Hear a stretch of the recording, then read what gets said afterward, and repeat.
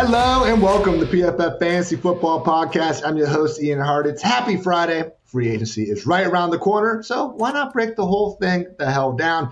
Joining me on today's episode, the one, the only, Dwayne "The Rock" McFarland. Dwayne, just us two. We've had some nice little tripods going recently, but what's up, man? Let's talk some freaking free agency. Why the hell not? Yeah, I love the tripods, but I like getting my Ian time as well. My one-on-one with Ian, get used to it throughout the season when we're grinding out so many. So, no, man, I'm looking forward to it. A lot of news to discuss. A lot of things already happening. A lot of things already happening. You are right. We're going to cover some of that to start, just in terms of the franchise tags. And then we're going to go team by team, looking at all the free agents, courtesy of overthecap.com. And then just kind of, going through it, everyone. Next week, Dwayne and I will be back. We're aiming for 5 p.m., at least Monday, Tuesday, Wednesday. If stuff is still hitting the fan, Thursday, Friday, we'll be back doing that. But basically, daily free agency breakdowns. You can check out pff.com. We're going to have a tracker, one-off articles on more of the main players. We plan on covering each and every inch of this cycle, and then we'll be back the week after next to once again go through all 32 teams and wrap it all up. So with all that said, Dwayne, quickly, let's talk about the guys that didn't make it to the market because they got franchise tagged. Overall, we had 8 tags this year. The Buccaneers franchise tag Chris Godwin, Jaguars with offensive tackle Cam Robinson, Packers Devontae Adams, Cowboys Dalton Schultz, Chiefs offensive tackle Orlando Brown, Bengals got their safety back Jesse Bates, the Browns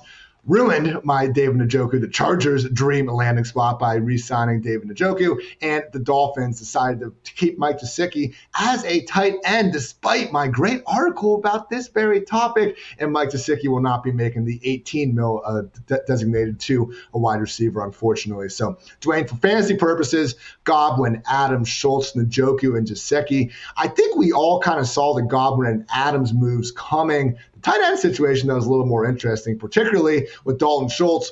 More and more, somehow, man, we both watched every damn game this dude has played. Somehow Dalton Schultz might be the Cowboys' number 2 pass game option in 2022. Yeah, I mean, the rumors are that they're going to get a deal done with Gallup, right, and actually keep him, move on from Amari Cooper. None of that is final yet, but it looks like Schultz is – yeah, he's in the top 3 pecking order, right? Because the Cowboys just aren't throwing that much. The running backs could get a little more as well. But yeah, he could be as high as number 2. I think we're, putting a chip on CeeDee Lamb to be number 1. But I mean, there could be a world, Ian, where it's really a 1A, 1B. I mean, Dak Prescott really does like Dalton Schultz. Last year, he wasn't getting quite the routes we wanted early on. But as the season went on, obviously Blake Jarwin got hurt. And as he saw more and more routes, like his targets per route run didn't stay at an elite rate, but they were still really good. And so in an offense like the Cowboys, where there's the potential to score a lot of touchdowns, they could throw the ball a little bit more next year. Yeah, I think Dalton Schultz is a guy that could be as high as like the 1B.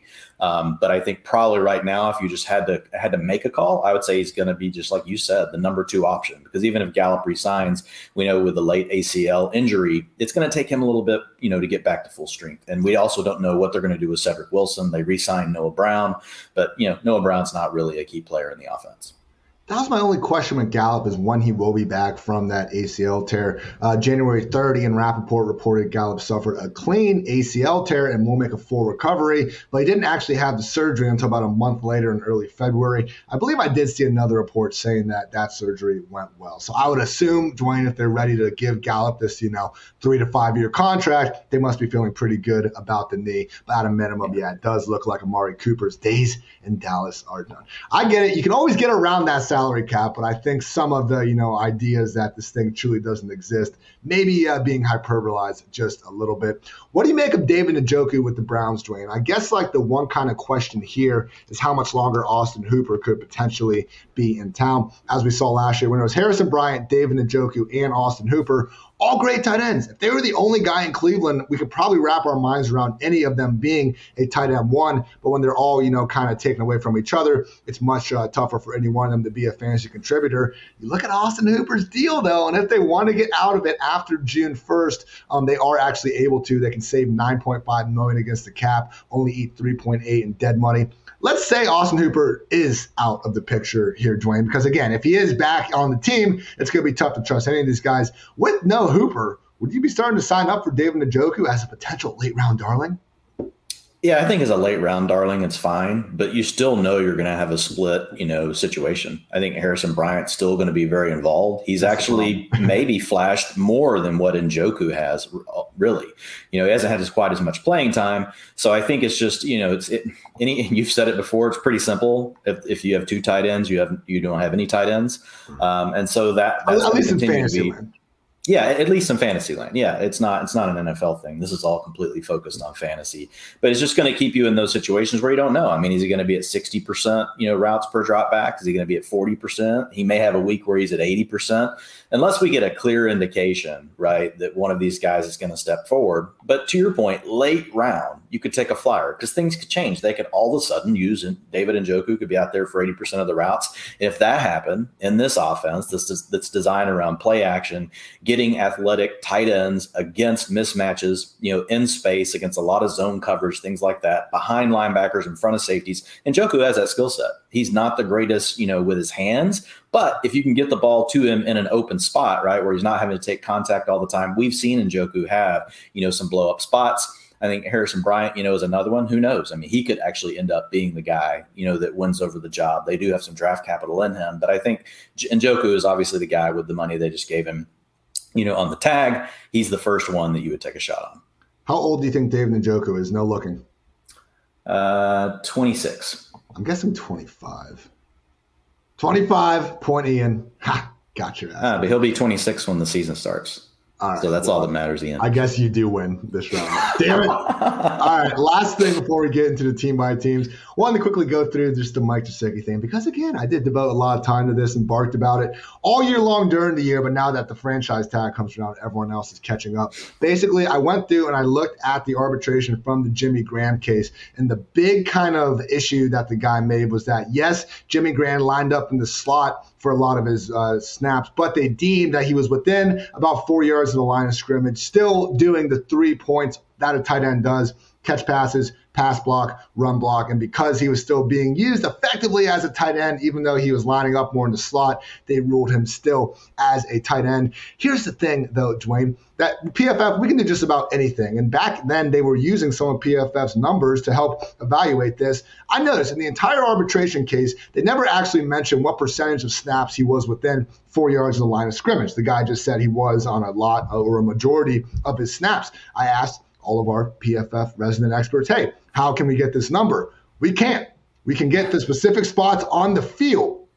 If we want to know when Jimmy Graham lines up, 23 yards from the sideline, we can do that. But we can't exactly track how far he is from the end man on the line of scrimmage every single snap. Makes me wonder if the NFL ever did this in their own case. So until we actually see numbers from anyone about the actual percentage between, snaps spent 4 yards within the line of scrimmage, I think they're kind of pulling it out of their ass, man. And then once you actually look at those three, not being able to clarify that was my first point. So the second thing I went to was what the NFL said about being in that position and being able to run block, pass block, and then run routes.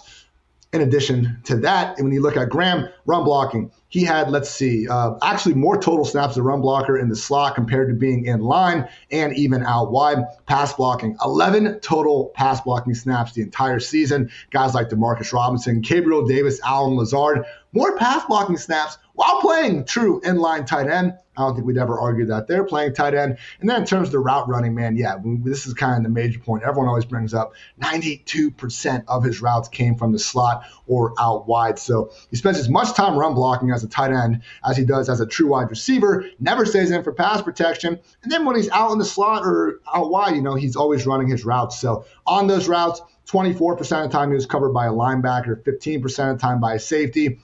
On a high 44% of the time, it did happen to be a cornerback. Also, shout out to Gesicki. He's never called himself a tight end on social media, even on National Tight End Day. Dwayne, Mike Gesicki said it was more like National Big Slot Receiver Day. So, also the only person I've ever seen throw a ball over the roof of the house from the backyard, run through the house, and then catch the ball in the street on the other side. That was just sick. Absolutely legendary move from Mike Gesicki. But yeah, I guess one of the kind of wild things from this whole charade that I found was Sean Payton like vehemently went against Jimmy Graham in this. He was saying like defenses cover him like a tight end. He's a tight end. Go get your boy some extra dollars. Like Sean, I'm not exactly sure what was going on there. Seems like the Dolphins are taking a similar approach. It is a business. Well, if you look at the Saints' approach, always kicking the can down the road from a salary cap standpoint, I understand why Sean Payton probably did that, because they're always in cap hell.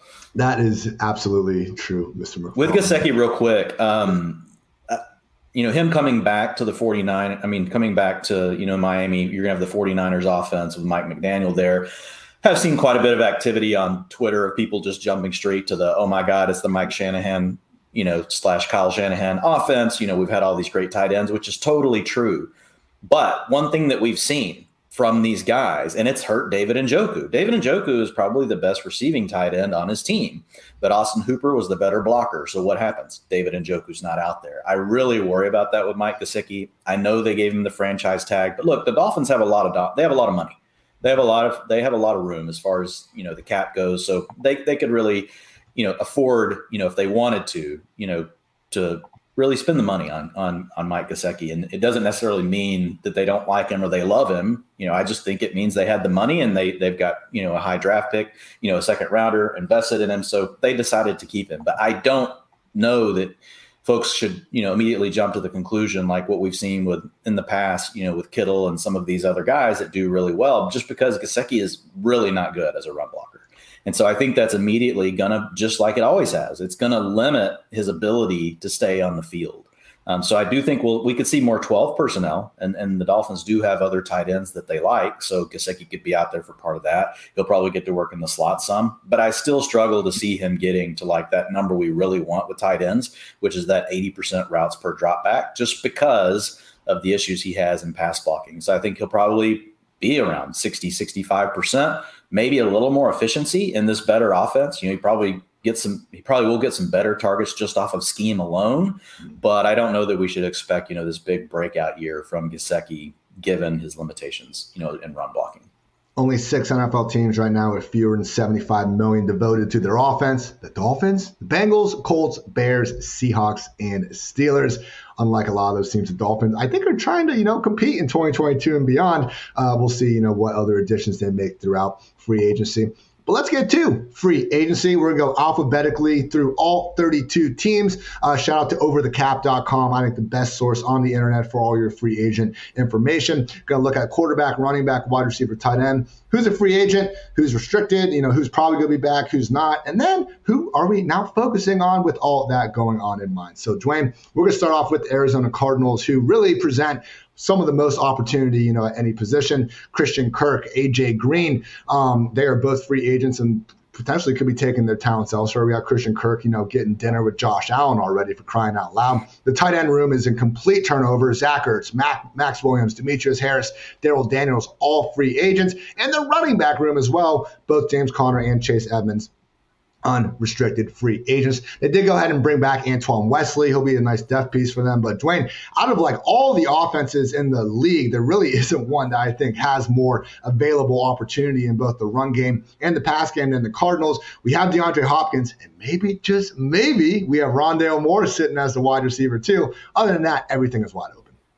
Right. I think Rondale Moore right now, until we hear what happens with free agency, and potentially in the draft, I think we do have to assume that he's going to take over the slot role, from Christian Kirk. The problem we had last year is, look, he's not going to play outside. It doesn't look like that anyway, right? They even had Antoine Wesley out there over him. Yeah. So I think, the best path for Rondale Moore is Christian Kirk does depart, in free agency.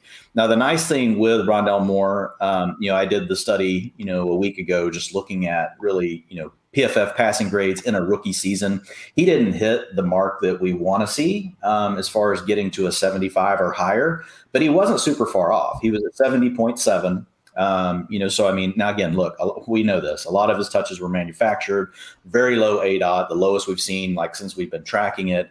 Everything, from a standpoint of, just playing all at the line of scrimmage. But is that Cliff Kingsbury or is that a limitation on Rondale Moore? I would argue it's probably Cliff Kingsbury. We've seen Kingsbury really get into a rut with the way he uses players. He's done it with DeAndre Hopkins. He's done it with other players before. So I think we could see an expanded role for Rondale Moore this season. He did grade out at a 70.7. And so it wasn't as good as the receivers that graded out as a 75 or an 80, but there were still plenty of hits in that range. And I mean, looking at Rondale Moore, still round 2, overall pick 49 last season, going into his second year. He'll only be 22 years old next year. So I think it's a player that for now, I definitely want to take shots at ADP with where he's at, because he's around 10 or later right now. Have an article up on pff.com where I basically took out all the unrestricted free agents from every team and look at the projected target pecking order basically across positions. And yeah, with the Cardinals, Hopkins, Rondale, I guess you can put Antoine Wesley in right now. Everything else is completely up for grabs. So Hopkins is another one, Dwayne. I think people are maybe becoming a little bit forgetful about just how good he can be, particularly in Dynasty land. I'm seeing him outside some top 24s, I think, these days. I know his age is about to start with a 3 if it isn't already. But still, looking at the overall targets and with Kyler seemingly figuring stuff out, he's got the Cardinals pictures back on his Instagram and all that. It's just going to be hard for Hopkins to bust if he's going to have as undisputed as a number 1 role as it sure looks like he might. Moving on from the Cardinals, we also got the Atlanta Falcons in a similar situation. Obviously, we all saw Calvin Ridley get suspended for the year due to gambling, but we also have Russell Gage as an unrestricted free agent. Tajay Sharp, my guy, Cordero Patterson, and hell, even tight end Hayden Hurst, even going to the running back rooms, a little bit of depth issues there potentially with Quadri Allison, but they'll probably bring him back as an exclusive rights free agent. So, Dwayne, I think the big kind of question in Atlanta is what's going to happen? Who are they going to bring in to potentially replace Cordero Patterson, because we got some news this morning that he might be a little bit expensive for the Falcons. And then what the hell is going to go on at wide receiver? Similar to Arizona, and now people, not every single team is going to be like this, I swear, but there's a lot of potential turnover that can go on here in Atlanta. And it's pretty scary for expecting, Matt Ryan to have a sort of career resurgence here at this point. Yeah. And this is one of the toughest ones, just because there is absolutely, there's so many potential things that could occur here with all these guys being free agents. This is one of the teams where they've got the most guys departing. So I think we're just really going to have to wait for some of the chips, to fall. But I think clearly it's good for Kyle Pitts. Kyle Pitts, although he may not have lived up completely to what folks wanted last year, he still had a really good rookie tight end season relative to what we've seen historically at the position. He'll be coming into his second year. He's really playing receiver, but he's getting the tight end eligibility in fantasy as long as that continues. He's going to have to get a ton of targets. They got a lot of draft capital behind him. They're going to force things to him no matter what. And I think we'll see some growth. So, Kyle Pitts right now, there's no way you can have him outside of your top 5. I've seen some folks have him even higher than that, in the tight end ranks. And I don't necessarily disagree, because he is good enough, Ian. We could see him take the leap to being the best tight end. That's in his range of outcomes. He could be the best tight end in fantasy football by next season. And so I think when you look at the way ADPs are working right now, it's not like he's cheap, but I feel really good about where he's at. Kyle Pitts last year spent about the same number of snaps each in the slot, out wide, and in line. Could be the next Mike Gesicki case, but exactly, we'll take advantage of it if Fantasyland wants to call him a tight end for the time being. Yeah, and you've done the research, Ian. Most of these free agents don't work out. Right. Look, we've seen players trade teams, through trade, right, that were really good receivers. It was always silly to think DeAndre Hopkins couldn't come in and play. It was silly to think that Stephon Diggs couldn't play. But a lot of these guys that are going into their third contracts, things like that, if, say, Allen Robinson somehow signed with the Falcons, that wouldn't scare me for Kyle Pitts. I like Allen Robinson, but that wouldn't make me think, oh God, Kyle Pitts, there's just no way, he could be the tight end 1. I would still think it's in his range of outcomes. And that kind of was the why we made the decision on this podcast to go more team by team. I want to give a closer look at the income of guys like your Kyle Pitts, like your Rondale Moores, because as sexy as it is to go through the guys changing teams, historically, at least in fantasy football, it just hasn't been good. Running back, wide receiver alike. I had an article go up a couple weeks ago looking at how the high price NFL free agent additions have performed on the other squads. You have a few hits here and there. Your Mark Ingram 2019 with the Ravens at running back.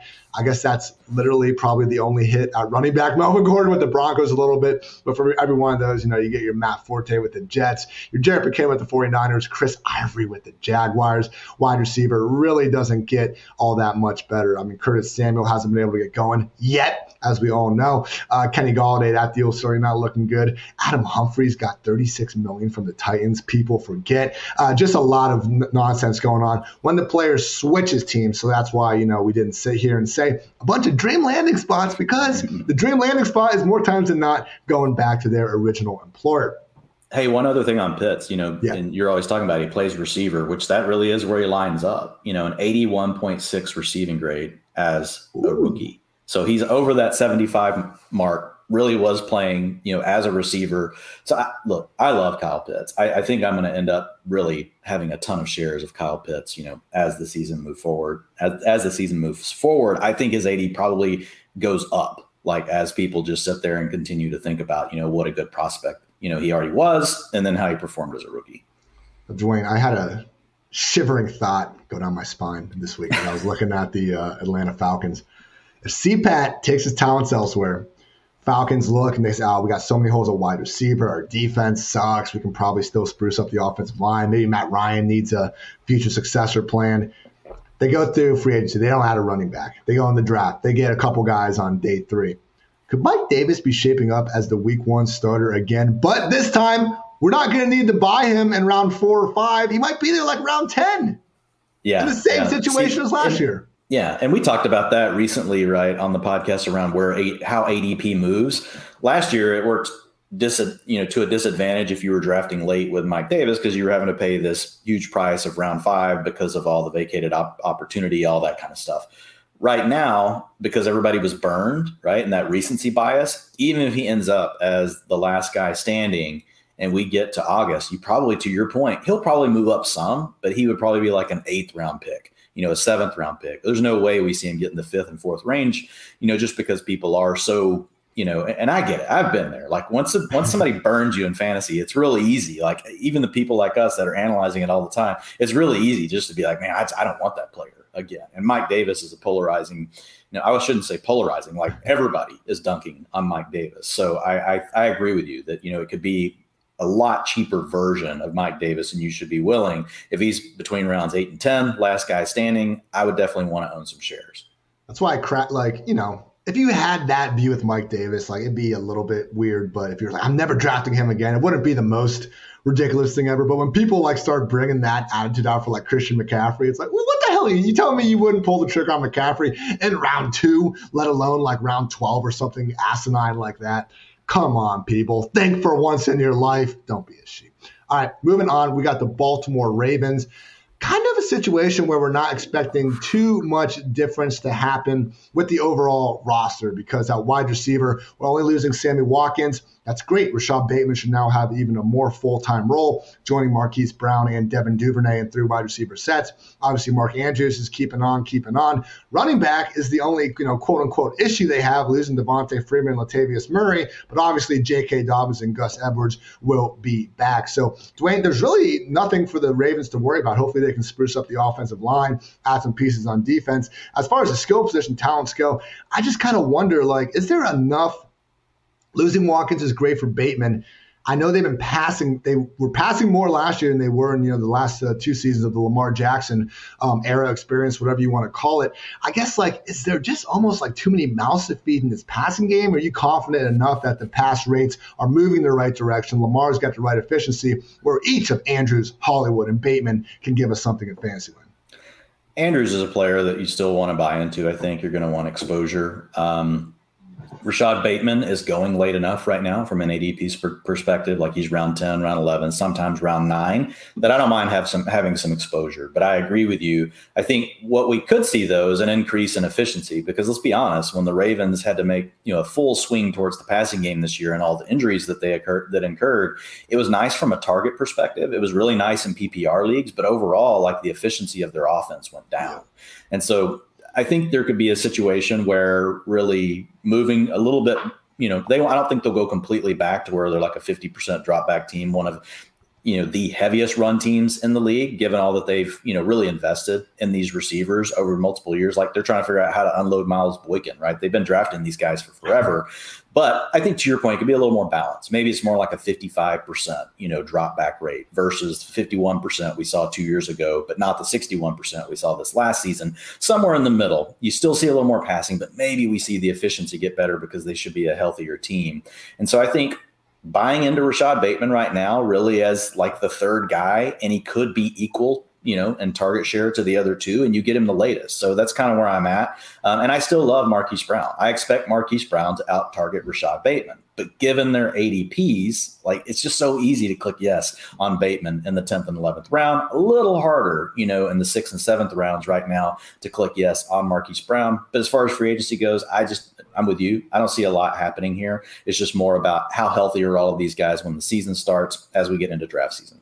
Yeah, that is a nice kind of, I think in that pod we had with Nathan Yonke, I was highlighting some of the discrepancies in ADP between wide receiver teammates. Probably put Marquise Brown and Rashad Bateman in there. Just take the cheaper option. He snuck into the second group. Sorry, Ian. As far as the receiver grades, if you folks, haven't seen it, just go check it out. Just Google Dwayne McFarland PFF receiving grades, and you'll immediately come to the article. But Bateman did finish just inside that second tier, which we've seen several guys.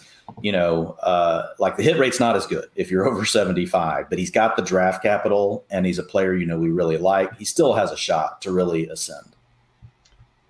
I'm actually pulling up that very article right now. Dwayne, fantastic group of guys, with the 75 plus receiving grade. Is there even like a bust in there, man? I don't, there's not like a true bust. Some of them definitely went on to perform, to give you more, great seasons, than others. These are all receivers. Yeah. I mean, looking for folks that are just listening to the podcast and they're not looking, we'll probably reference this several times. So just quick disclaimer on it.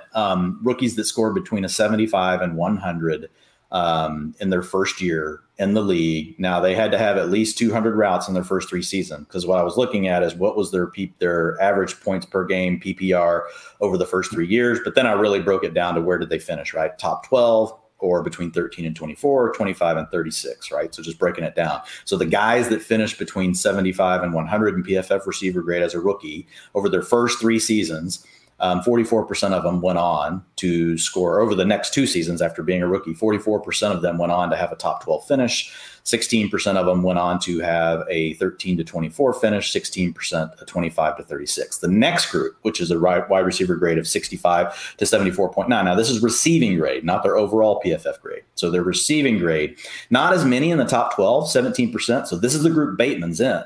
But a ton of guys hitting in that 13 to 24 range, 21%, and then the 25 to 36 range, 17%. And then ultimately going on to at least have a top 36 finish, right? Anywhere between 1 and 36. 55% of those players did go ahead and go on to have in their next 2 seasons after their rookie year. So this is not their career. This is like immediate returns, 55%. Where it gets really hairy, Ian, is when you get down to 64.9 and below. And look, obviously, these are thresholds, right? So there's always going to be some guys just on the other side of the line, where like Jerry Jeudy was just on the south of the 64.9, but I really think of him as a 65 to 74.9 when you look at the rest of his stuff. But you drop down to only 21% of those guys having a top 36 season, only 13% sneaking into the top 24. 2% went on to be in the 1 to 12 range. Devontae Adams. You could think Devontae Adams with that. So, but that second group, like just for folks real quick, like a couple of names, and I know we have a ton of teams to hit here, but this is a great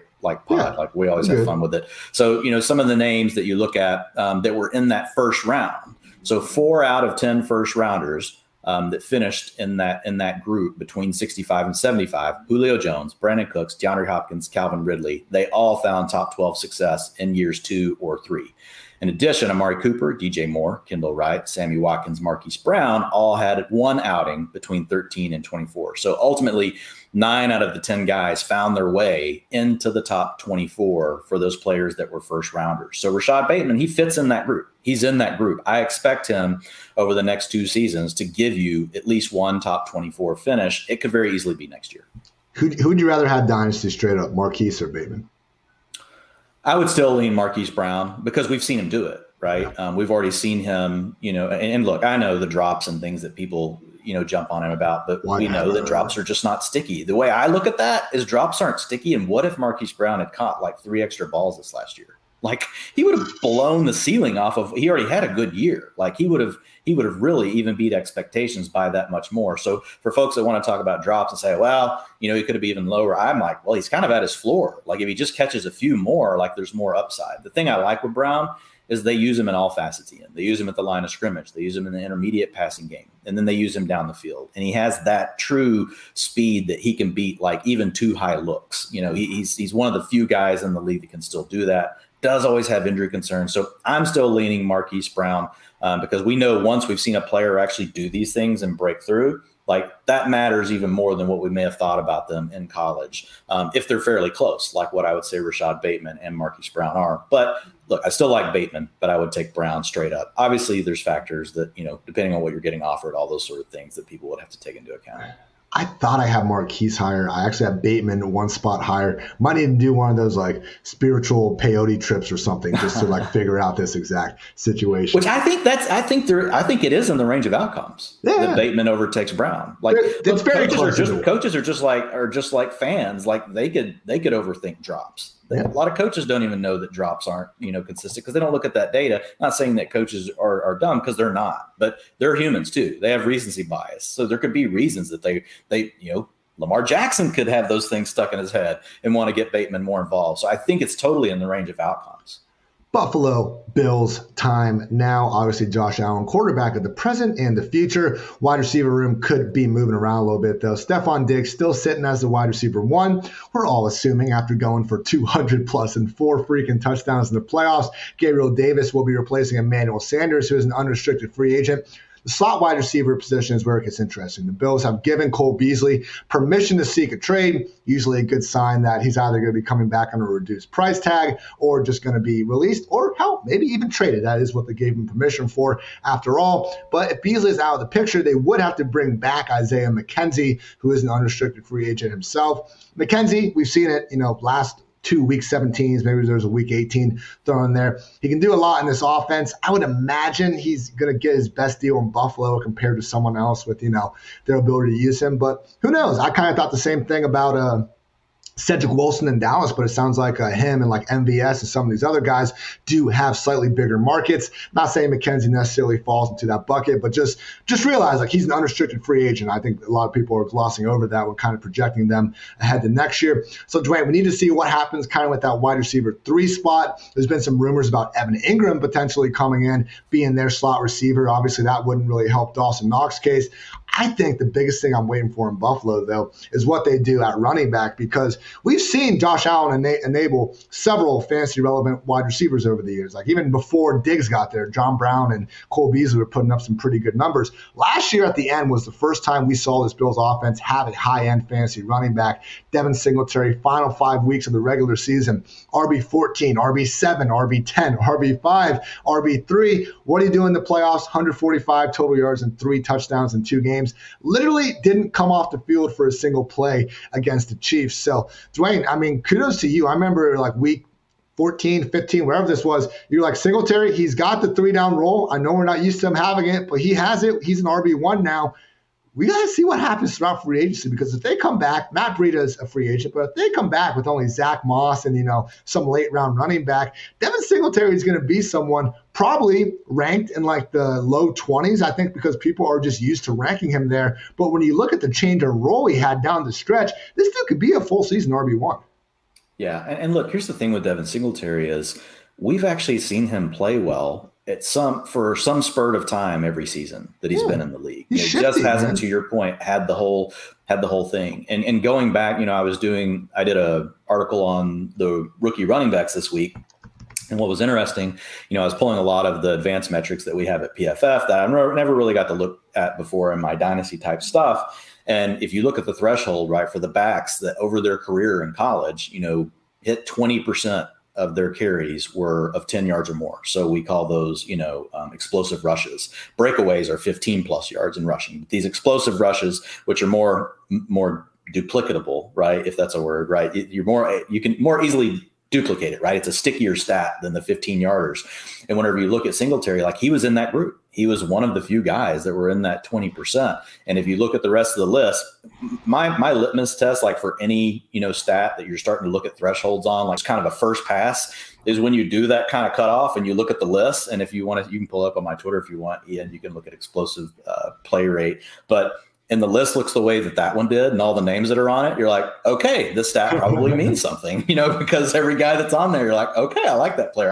Now there's a few guys that are borderline, but overall, like Jonathan Taylor, all these guys that are on this list, you're like, wow. And Devin Singletary is on there. And if you think about it, I think this is where combine stuff does people a disservice, right? They get stuck on the fact that Singletary didn't run super fast at the combine. So they think he's not explosive. He's slow. There's different ways to be explosive. If you look at that list, you'll see a lot of those guys didn't run great 40s. In fact, I ran a correlation on those players that are able to break those 20%, over 20% at the NFL and at the college level. And guess what? Neither one of those correlated back to their 40 time in the combine, or in fact, any of their combine metrics. They don't matter.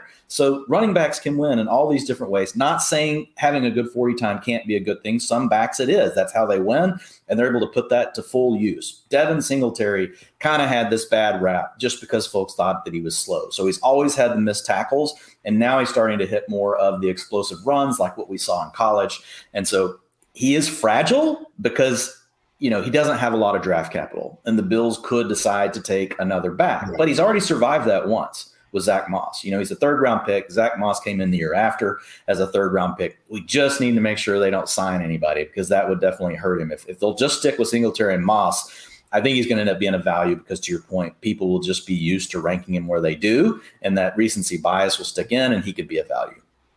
Let's move on to the Carolina Panthers. There's been some Hey, real quick, Ian, on that. Like Christian Kirk, if he signs, that could be really bad for Gabriel Davis too. I don't think we can automatically assume, like if Beasley's there or if they re-sign McKenzie, they could easily use Beasley or McKenzie in the slot, and you could have Christian Kirk moving all over the formation. He played outside before, for the Cardinals. I hope he gets to play slot, but he's a very different player than McKenzie or Beasley, who are very quick, right, underneath. Like can run these whip routes, all of these little quick ways to beat defenders in man coverage zone. Like that's not Christian Kirk's game. He can do some of those things, but he's really more, he can work that intermediate. He can work the deep areas of the field, but he's not like this elite, quick underneath route runner like that those two guys are. So when you think about the way the teams want to use these players, I think Christian Kirk could be very problematic for Gabriel Davis.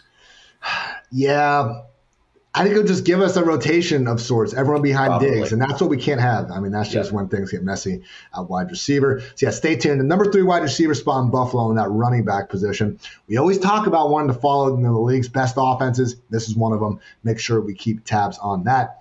Now, with the Panthers, there's been some fairly obscene, Christian McCaffrey trade rumors out there. Panthers want, I think way too much back for him to feasibly think that he's going elsewhere. And if that's in mind, man, there's really just not too much going on with this offense. McCaffrey should be back. We'll see what they do at quarterback. I mean, Darnold is seemingly going to be there. I don't think Cam Newton's coming back. I'd be shocked if they don't devote a draft pick there. But again, CMC at running back, DJ Moore, Robbie Anderson. I think Terrence Marshall finishing off 3 wide receiver sets. And then at tight end, Dwayne, I was hoping I could sit here today and we could hype up our guy, Tommy Trembles, but no, we can't. Ian Thomas. Tommy Trembles. Ian Thomas has re-signed for Lord knows why. And there's even it just came out, man. Ian Thomas last year, got arrested for trying to go away from these cops on an ATV, went on this, it sounded like a Grand Theft Auto, 4-star level chase thing he was going on. So, I mean, that sounds like a crazy experience, and he got paid anyway. So good on you, Ian Thomas. Either way, though, again, when you have 2 real-life tight ends, it's hard to have one in fantasy land. So honestly, Dwayne, I think for Carolina, just hope they don't add any more bodies to the equation. Please, for the love of God, get DJ Moore a QB, and maybe we can, take the offensive line from horrendous to below average. Yeah, I think you need a quarterback. The other thing I would say is sell Terrace Marshall now if you're in a dynasty league and you think he has any value. He performed very badly. And so when you look at, whenever you look at his receiving grade and you look at the tier that he falls in from a rookie standpoint, he falls in the very bottom tier. It was in the 50s. You have to look. It's in the low 50s. So it's a situation where, if you can get anything in return right now. 52.9 was his receiving grade. I could have made a tier of his own for Terrace Marshall. So even if you looked at guys that had that second round capital, now again, Davante Adams did come from that group, had a really terrible rookie season. But do you really want to bet on that outlier? If you can get something now, go ahead and do it for Terrace Marshall. He's already looked bad. They don't have a quarterback. There's other good receivers on the team. I think if you can get something, it's just the right move. Yeah, it's not. I mean, I don't. I'm not saying he can't, Ian, but it's just a percentages thing. I'm sure he'll go off now and be the next Davante Adams. And I'll get DMs saying I'm a complete idiot, and I'll just 17 catches for 138 yards the entire season. Yeah. You got beat out by Brandon Zylstra. It's like, man. I was never sitting here as like the true Marshall believer or anything. I didn't think there were enough, there's enough volume to go around the offense. But to see him, again, just lose the job and do nothing. I pulled up, again, you can always check these podcasts out on YouTube, or we now have Spotify video. But yeah, Dwayne's tweeted about first and second round rookie wide receivers to average less than 1 yards per route run. Terrace Marshall, Dwayne Eskridge, N'Keal Harry, J.J. Arcega-Whiteside, James Washington, DJ Chark, Zay Jones, Curtis Samuel, Mike Williams, Nelson Aguilar, Devin Smith, Davante Adams, there he is, Paul Richardson. Paul Richardson was fun for a year, Dwayne. I'm not going to let anyone tell me otherwise. I wish Paul Richardson weighed like 195. Just 195. I think the 165 or whatever it was got him. My goodness. Yeah, John Baldwin. You remember old John Baldwin? Oh, yeah. Yeah. See, it's a bad list. There are a few hits on there. So, I mean, I'm not saying like if, somebody just wants to give you a 6 and you don't want that in the Dynasty League, I get it. But if somebody's willing to give you a second round pick or even an early third, something like that, even if it's a year down the road, not this season, but the following season, like with Marshall, because there could be people are talking about Robbie Anderson could be traded, right? So right now could be the news cycle time that, hey man, Robbie Anderson's going to be gone. Marshall's going to get a shot, to be the number 2, and he could come through, but percentages say just move him if you can. Moving on to the Chicago Bears, Justin Fields, quarterback of the present and future. Get these dumbass reports about his elongated throwing motion out of here. Phillip Rivers was throwing the ball underhand like a jackass for 15 years. Running back situation, Tariq Cohen was actually released with an injury designation right before this podcast started. Damian Williams, also an unrestricted free agent. Sure seems like David Montgomery will be entering the year fairly undisputed RB1. Khalil Herbert, though, could end up being one of these guys where we already saw him last year. I mean, I think his first start went for over 100 yards against the Buccaneers of all teams. He impressed with everything he did on the field, and I'll be very interested in getting him late in drafts if he's not put on that same, Tony Pollard, Alexander Madison tier of handcuff backs. We need to see what the new Bears offense looks like. Maybe it is more of a committee, but hey, once again, that helps Khalil Herbert. Not that dissimilar of a situation than Alexander Madison and Dalvin Cook, I think. If you look at David Montgomery, how much longer is he going to be with the Bears? Are they going to tie him down long term? If they don't, Khalil Herbert, next man up. At wide receiver, Darnell Mooney sitting there looking good, Dwayne. Obviously was already the number 1 target last year, undisputed. But then wide receivers 2 through 5, and Allen Robinson, Damiere Byrd, Marquise Goodwin, and Jakeem Grant, all unrestricted free agents. Even the tight end room is looking more clear for Cole Kmet. Both Sheriff Jesse James and the no trade clause man himself, Jimmy Graham, unrestricted free agents as well. So seems like we got the backfield and quarterback room fairly solidified, but there is room, Dwayne, for another pass catcher to come in here, or maybe not, and Darnell Mooney's just going to get 200 targets. Yeah, look, Mooney, I'm kind of surprised. He's done it for 2 years now. So his first 2 seasons in the league, PPR points, 150 and 220. He landed in the second bucket, between 75 and 65 as far as the rookie grade goes. But now he's already done it, in his second season, hitting that 220 mark. And the fact that we've already seen him, like you said, lead the team in targets with 25% last year, targets per route run, 22%, yards per route run didn't get to the 2, but there was an offense that struggled. He was at a 1.72, which was still the highest on the team. So yeah, I like Mooney, and I feel like right now, folks are kind of snoozing on him. The Bears could very easily add a receiver. Not sure that they would do it through free agency, but they could definitely draft someone. But they picked up that second round pick by moving Khalil Mack. Maybe they want to add a weapon through the draft to help out Justin Fields. But again, then that's a rookie second round pick. I think Mooney has a really clear shot right now to lead this team in targets again, and maybe even take a little bit of a step forward. I mean, all he's done is take step forwards each time. I think some people right now are probably hanging on, well, he was a 5th rounder, pick 173. I didn't like him in the pre-draft process. At this point, like, he's already done it.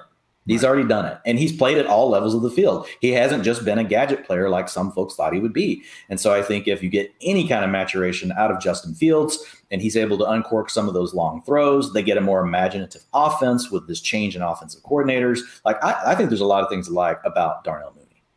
A lot of things I like about Mooney. Again, similar sentiment can be made for Cole Kmet. Let's hope that he finally does get that undisputed 3-down roll and doesn't have anyone stealing his red zone targets. And, I said the running back room is probably set, but going into a new offense, let's make sure we don't see like a James White, Giovanni Bernard, pure pass game specialist coming to replace Tariq Cohen. That would be annoying to have to deal with for David Montgomery investors. Moving on in the C's, Cincinnati Bengals. This one's pretty easy. We know Tyler Boyd, Jamar Chase, T. Higgins back forming 3 wide receiver sets. Free my guy Auden Tate. Let's go somewhere where we can get the ball. I know everyone since he loves him, but come on, let him spread his wings. He's a peacock, as they might say back in the day. Running back room, Joe Mixon, the running back, y'all. Samaje Perine could be a cut candidate. I don't really think they need to anyway, so I would expect the backfield to be the same. Obviously, Joey Burrow, quarterback of the present, future, and forever. The only question, Dwayne, is what to do with CJ Uzomah. He did not get the franchise tag. He was their starting tight end last year, obviously, throughout the Super Bowl. I guess, could this be our 2022 version of Dawson Knox, where it's someone in Uzomah, or if he leaves, Drew Sample, where it's going to be a tight end, probably not priced inside the top 20, and their offense is, number 1, number 2, even number 3 pass game target, but they're in an offense with a quarterback that could throw 40 touchdowns. Yeah, I think it could mean one of two things. You end up having another tight end fill the role, and work as probably the 4th option because Tyler Boyd's the 3rd. Or if they just don't think Drew Sample's that good in the receiving game, which we really haven't seen enough from him. We've had a couple of flashes, in his rookie season. They've given him you're right, but when Uzomah was out, they were playing him 90% plus snaps. So we at least yeah. Right. It's just a unique situation where you just happen to have Tyler Boyd, T. Higgins, and Jamar Chase in front of you. Like, most teams are not that loaded, right, at the other 3 The Cowboys had CD Cooper and Gallup. Right, but that's not the same as what we had with the Bengals. That's good, but it's not great. You're right. But to your point, like I hear what you're saying. I mean, I'm picking up what you're laying down. I think the other thing that can happen whenever you have a tight end move on and you see this negative correlation between targets, a lot of times between tight ends and running backs because of the areas of the field that they work, and a lot of times they're asked to stay in and chip and then float into the flat, different things like that. You could see a few more targets to the running backs in Cincinnati. That'd be great to see. Joey Mixon, we know he can do it. Maybe, just maybe, they keep their best running back on the field in pass-first situations. I mentioned before about some of the high-priced free agent deals going south when guys change teams.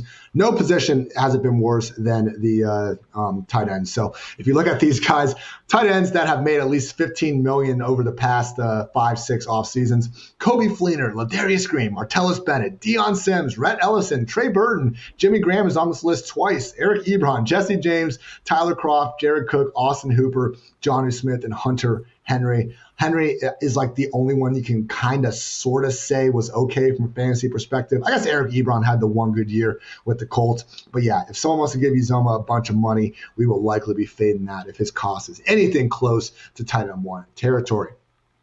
All right, up next, we got another Ohio team, the Cleveland Browns. Once again, a situation that, Dwayne, I think we could see one of these incumbent guys sneaky have a high target projection despite not having the great ADP. In the backfield, they actually did tender Dearness Johnson. He'll probably be their RB3 again behind Kareem Hunt and Nick Chubb. Seems like Baker Mayfield's going to be the week 1 starter. Maybe we get one of these veteran free agents to come in and compete. But if I was I am a betting man, I would bet on Baker Mayfield being the week 1 starter. Tight end, we already talked about David Njoku and the Austin Hooper situation.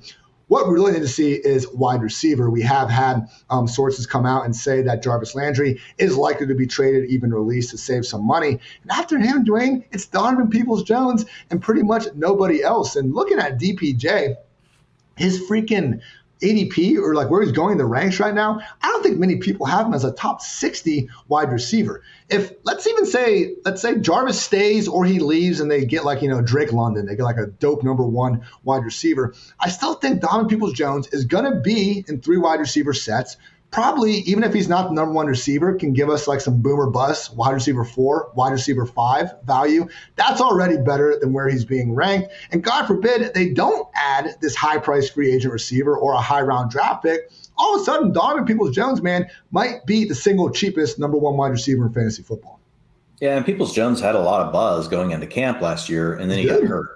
And so, I mean, he really battled through injuries. We did see him flash the season before whenever he got his opportunities. So there have been moments, right? I mean, at this point, he's a 6th-round pick, 187 overall.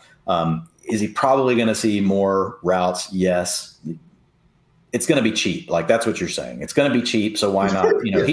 He's not a guy that we want to see rise up boards in any way, and you're really going to feel that great about him, and we'll see where these rookies land. There could be probably a lot of rookies we feel a lot better about than Donovan Peoples-Jones, given the fact that he's had a chance already to kind of show some of this. But I think you could certainly come up with a list of reasons why, right? He just hasn't been able to truly, break through. As far as the Browns, though, you got to be in the top 2 because they just run so much 12 and 21 personnel. Like they just don't use 11 personnel. They don't use 3 wide receivers on the field. They also have a rookie that they drafted in the 3rd round last year, picked 92 overall, Anthony Schwartz. So he could possibly get involved, but also now he didn't hit the 200 route threshold that we want to see, but a 56.7 PFF receiving grade, not very encouraging for Anthony Schwartz. So we're most likely looking at who is the new player to land on this team at receiver, right? And maybe they just run a ton of 12 and it's just all about Njoku and Harrison Bryant. We just haven't seen that truly work very often where two tight ends can really go, right? Yeah, you got to go back to Gronkowski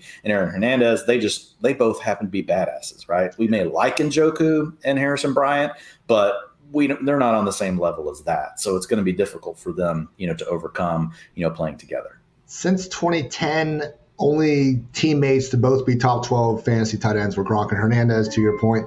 And then also, I believe the 2019 Eagles got Zach Ertz and Dallas Goedert. But that was like both guys were kind of banged up at different points in the season, and they were just both good enough to make the most out of their kind of solo acts. So, yeah, pay attention to that Cleveland passing game. I know everyone's out on Baker Mayfield. I'm not saying I'm in on the guy, but even a bad passing game, look at your 2021 Texans. We can still enable 1, maybe 2 fantasy relevant guys. Let's try to figure out who they will be. Moving on, Dallas Cowboys. I've talked already about Dalton Schultz a good amount. The potential for Amari Cooper to be traded and or released. It does look like Michael Gallup will be back. We still do have that hole at number 3 receiver. The Cowboys did bring back Noah Brown for a minimum deal. Probably more of a, he's going to be their wide receiver 4, wide receiver 5, plays on all sorts of special teams as well. So that's fine. But Cedric Wilson, Malik Turner, both these guys are unrestricted free agents. Like Dwayne, right after the season was over, I wrote an article about kind of the free agent situations that could help define the upcoming fantasy football season. And this Cowboys wide receiver room, even then, was one of the situations I was highlighting because beyond CeeDee Lamb, it's just completely wide open. So I'm not going to sit here and pretend like every single one of Amari Cooper's vacated targets are going to go to CeeDee. But if we could have a situation where, let's face it, this Cowboys team doesn't exactly have a bunch of cash to work with, if it's CeeDee Lamb and Michael Gallup at the top of the list here, maybe Gallup's even banged up for a little bit, it's going to be awfully tough to keep CeeDee out of this top 5, top 6 conversation. The hate, like I wouldn't say it's hate, but like people trying to cry out that like he hasn't done it. When's it going to happen? The dude hasn't turned 23 years old yet. Let's maybe see what happens when he's his offense's undisputed number 1 wide receiver for a change. Well, and it's not like it's been bad. People are saying he hasn't like had this huge season, but a lot of guys hadn't had a huge season in their first 2 years. He got an 84.6 PFF receiving grade this last season, rookie receiving grade of 72.6. I mean, I don't get it. I think if you're off the CeeDee Lamb bandwagon and you were on it last year, I don't get it. Like, last year you could say, hey, he's going to have to split up the targets too much. You're going to need this Cowboys offense to like run at warp speed to get the value back. I could have understood that. Right now, going into his 3rd season, to your point, only going to be 23.5 years old and has actually been a good player. This is not a player, I mean, look, in his first 2 seasons, 212 and 233 PPR points. If you look at his PPR points per game, 13.2, 14.6. Those are not bad. Those are good. I get it. You want it to be 18. You want it to be 20 because we've seen Justin Jefferson.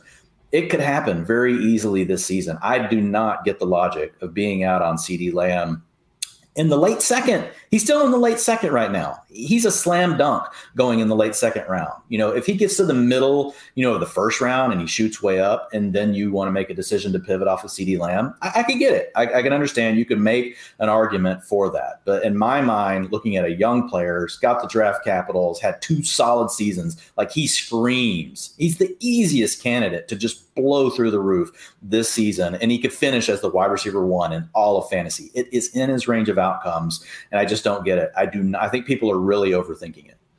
Man, the whole CeeDee Lamb thing in August was absurd. Like, I remember I had him and Cooper ranked as wide receiver 1s the entire offseason. What changed everyone's, mind on CeeDee Lamb? Freaking Hard Knocks highlights, and this dude was all of a sudden like a top 8. There were some good catches in there, Ian. There were, but it's like we already knew CeeDee Lamb was a beast. Why do we need practice highlights to help sway that? But whatever. I guess we'll have to deal with someone else getting. He hits all the things we want. He's hit the receiving grades. He's hit the yards per route run. People are coming up with phantom reasons right now. In my opinion, I could end up being wrong, but this is the type of player I want to put multiple chips down on as much as I can. If I was at the roulette wheel and there was a CeeDee Lamb, I'd be stacking my chips on it. I would stack them every time. Put them all. I'd be putting them all on CeeDee Lamb every time. You might have to let me live with you after. Oh, you always got a spot here, man. Just my couch. After the Cowboys, we got a new contender in the AFC West, the Denver Broncos. Obviously, we talked about the Russell Wilson trade at length on our last podcast. And really, it's just a situation now in Denver where what's Melvin Gordon going to do? Because otherwise, we kind of know the situation. I guess we could also look at the tight end room. Obviously, Noah Fant, also a member of the Seattle Seahawks now. Will Albert O be the undisputed tight end 1 in Denver, or are they going to sign someone else, rotate the guys, maybe draft someone like Trey McBride early in the draft? That's going to be a difference between really getting behind Albert O or fading him, because as Dwayne's been talking about at length with the routes, run percentage, Albert O, yeah, I think if he plays 90% of the Broncos snaps, he can probably go out and put up tight end 1 numbers. There's a lot of tight ends that I think can do that if they get those snaps. We need to find out if he's going to be in that situation. At wide receiver, Courtland Sutton, Tim Patrick, KJ Hamler, obviously Jerry Jeudy. Probably should have listened to him first in that list. They're all there, and we'll see what that rotation looks like, but that's a story for another day. Dwayne, again, the big question is what's going to happen with Melvin Gordon. You have Javonte. You have had, I don't know how often you're updating the 2022 rankings. Right after the season, you put Javonte number 2 under the assumption that Melvin Gordon could be leaving town. Now, we got the quarterback upgrade, which is massive, double-digit, touchdown upside, certainly, and Javonte's realm of possibilities. Now, if Gordon does return to the Broncos, how far do you see yourself dropping Javonte? And then does Melvin Gordon maybe become a value as someone that is probably not going to be inside too many people's top 30 running backs? I think Javonte will, fall down, my ranks to probably about where his ADP will be, which will probably move down to like early 3rd round, maybe late 2nd for some people. But my guess is Javonte doesn't fall out of the 3rd. Kind of a similar situation to what we saw with Swift last preseason. We did see Swift going in the 2nd round. Then all of a sudden you got Jamal Williams signing, similar, right, to what we're going to, similar player to Melvin Gordon. Melvin Gordon's obviously better, but we saw Swift then fall about a round. Now, then he got injured and we saw him fall into the 4th round. So that's probably going to be where it'll probably line up with where I'm going to have him ranked. I still think he's a player that, you want to put a chip on because you're going to go into that dead zone range where there's going to be a lot of backs with profiles that we don't like. Javonte Williams is not going to be one of those, because he's a young back. He's shown that he's used in all the different situations. He can be a good receiver out of the backfield. Don't know how much Russell Wilson will really enable that with him, especially with the other targets. He had Teddy Bridgewater, captain check down, right? So that really helped him and Melvin Gordon from a standpoint of their targets. Probably won't see as many of those, but like Kevin Cole mentioned on our show earlier this week, we could also see a Denver Broncos offense that like doubles the touchdowns. Those weren't Kevin's exact words, but a better offense scoring more touchdowns with Russell Wilson. And we know they play in a division where you're going to have to score points. Yeah, Denver does have a good defense, but when you're going to have to play the Chargers, you're going to have to play the Chiefs, you're going to have to play, and the Raiders, are not bad either. Like, you're going to have to put up points. So I think those things all bode well for Javonte Williams. I have to say one more thing on CeeDee Lamb, and I'm sorry, but last year only out there for 76% of the passing plays in a route. Why? Because of the rotation they had going. A lot of that whenever they would go warp speed. Guys, that's going to be at 90 to 95% this year. If you just add that to CeeDee Lamb alone, and you took his targets per route run, which he led the team last year at 22%, if you just give him, the 90 to 95% routes like what we see with most, receivers that where you don't have 4 or 5 players, man, it's just going to be really hard for CeeDee Lamb to not pay off at his current ADP and also still give you upside. Before Dwayne continues to ramble about CeeDee Lamb, I want to give a quick shout out to some sponsors because right now you can get 25% off any PFF subscription if you use code FANTASY. What can you get with that? I'm happy you asked. Our NFL Draft Guide, all of our locked article content, completely unlocked mock draft simulator, which now has grades, our 2022 free agent rankings, data and grades from the entire season, all that and so much more. Support this pod and use promo code FANTASY for 25% off any PFF subscription. And can I get a round of applause, everyone? Today, I'm excited to announce Manscaped launched their Ultra Premium Collection. Believe it or not, it's for your not so private parts. I'm talking about leveled up hygiene routine for your favorite manly scent. This is an all-in-one skin and hair care kit for every day man and covers you from head to toe. Literally, Manscaped is trusted below the waist. Now trust them with the rest. Join the 4 million men worldwide who trust Manscaped by going to manscaped.com for 20% off and free shipping with the code PFF. Again, that's 20% off free shipping with the code PFF at manscaped.com. The power of attraction is now in a bottle thanks to Manscaped. Also love our friends over at All-22 who are unveiling the newest fantasy football game that hundreds of PFF employees have been playing. All-22 uses weekly PFF grades as one of its main scoring components and tests your ability to build a full 53-man roster, offensive line included. If you've ever dreamt of sitting in the NFL front office, if you enjoy the scouting process, you're going to want to check out All-22. Join the waitlist on all-22.com with nothing more than your email. If you join before the NFL draft, you'll receive a special promo code for your All-22 subscription. Waitlist users will gain even more access to premium content like inaugural. I can't say the word, Dwayne. It's just too tough. Inarguable? Or were you wanting to say inaugural? Inaugural. There you go. You got it. Inaugural. Draft guides. Hey, we all have those words. Feature release announcements and more. Be sure to follow at all22_PFF on Twitter. All22, less fantasy, more football. Have you watched Ted Lasso, Dwayne? Yeah, I've only watched a few episodes, and it's been like 2 months ago. I kind of started it. I need to get back on it.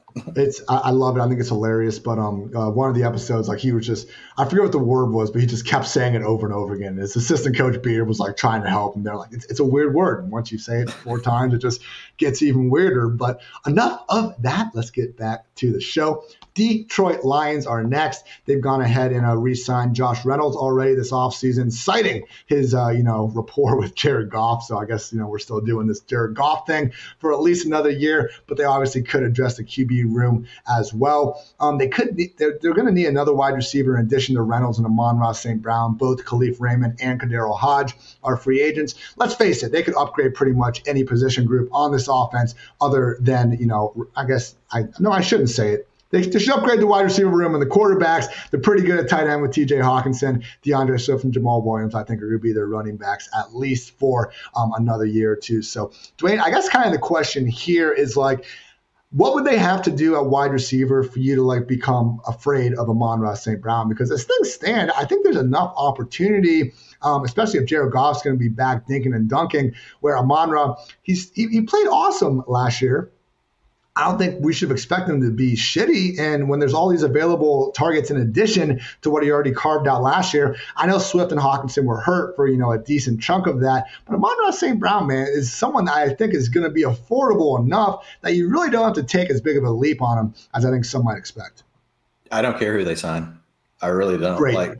Look, he scored an 80 in his PFF receiving grade as a rookie. We've already gone through that list, of those over 75. If you narrow that down to the ones over 80, and it doesn't matter when they're drafted. Their draft capital does not matter. This thing caught people like Hunter Renfrow. It caught Doug Baldwin. It caught Chris Godwin before his breakout. So, that's what I loved about the metric, was actually seeing, wow, these players that maybe people were not on because they didn't already score fantasy points. But with Brown, we've already seen both. He scored the fantasy points. He's the best receiver in the league down the stretch over the last 6 games from a fantasy perspective. Wow. And I don't think it was just a vacated targets thing. I don't think it was just that. I think he's actually a really good player. There are actually a lot of people in the film community that really loved Amon-Ra St. Brown coming in, to the season last year. The problem was he just wasn't playing outside.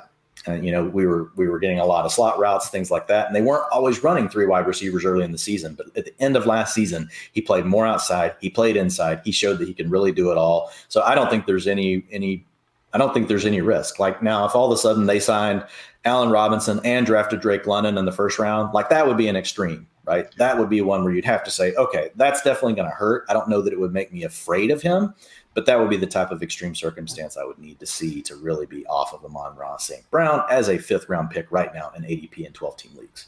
Even in that situation, like, yeah, okay, now we're not drafting him in the 5th round, but nobody is. And then we can probably still, okay, if that happens and now we can get him in the 7th or 8th round, great, sign me up.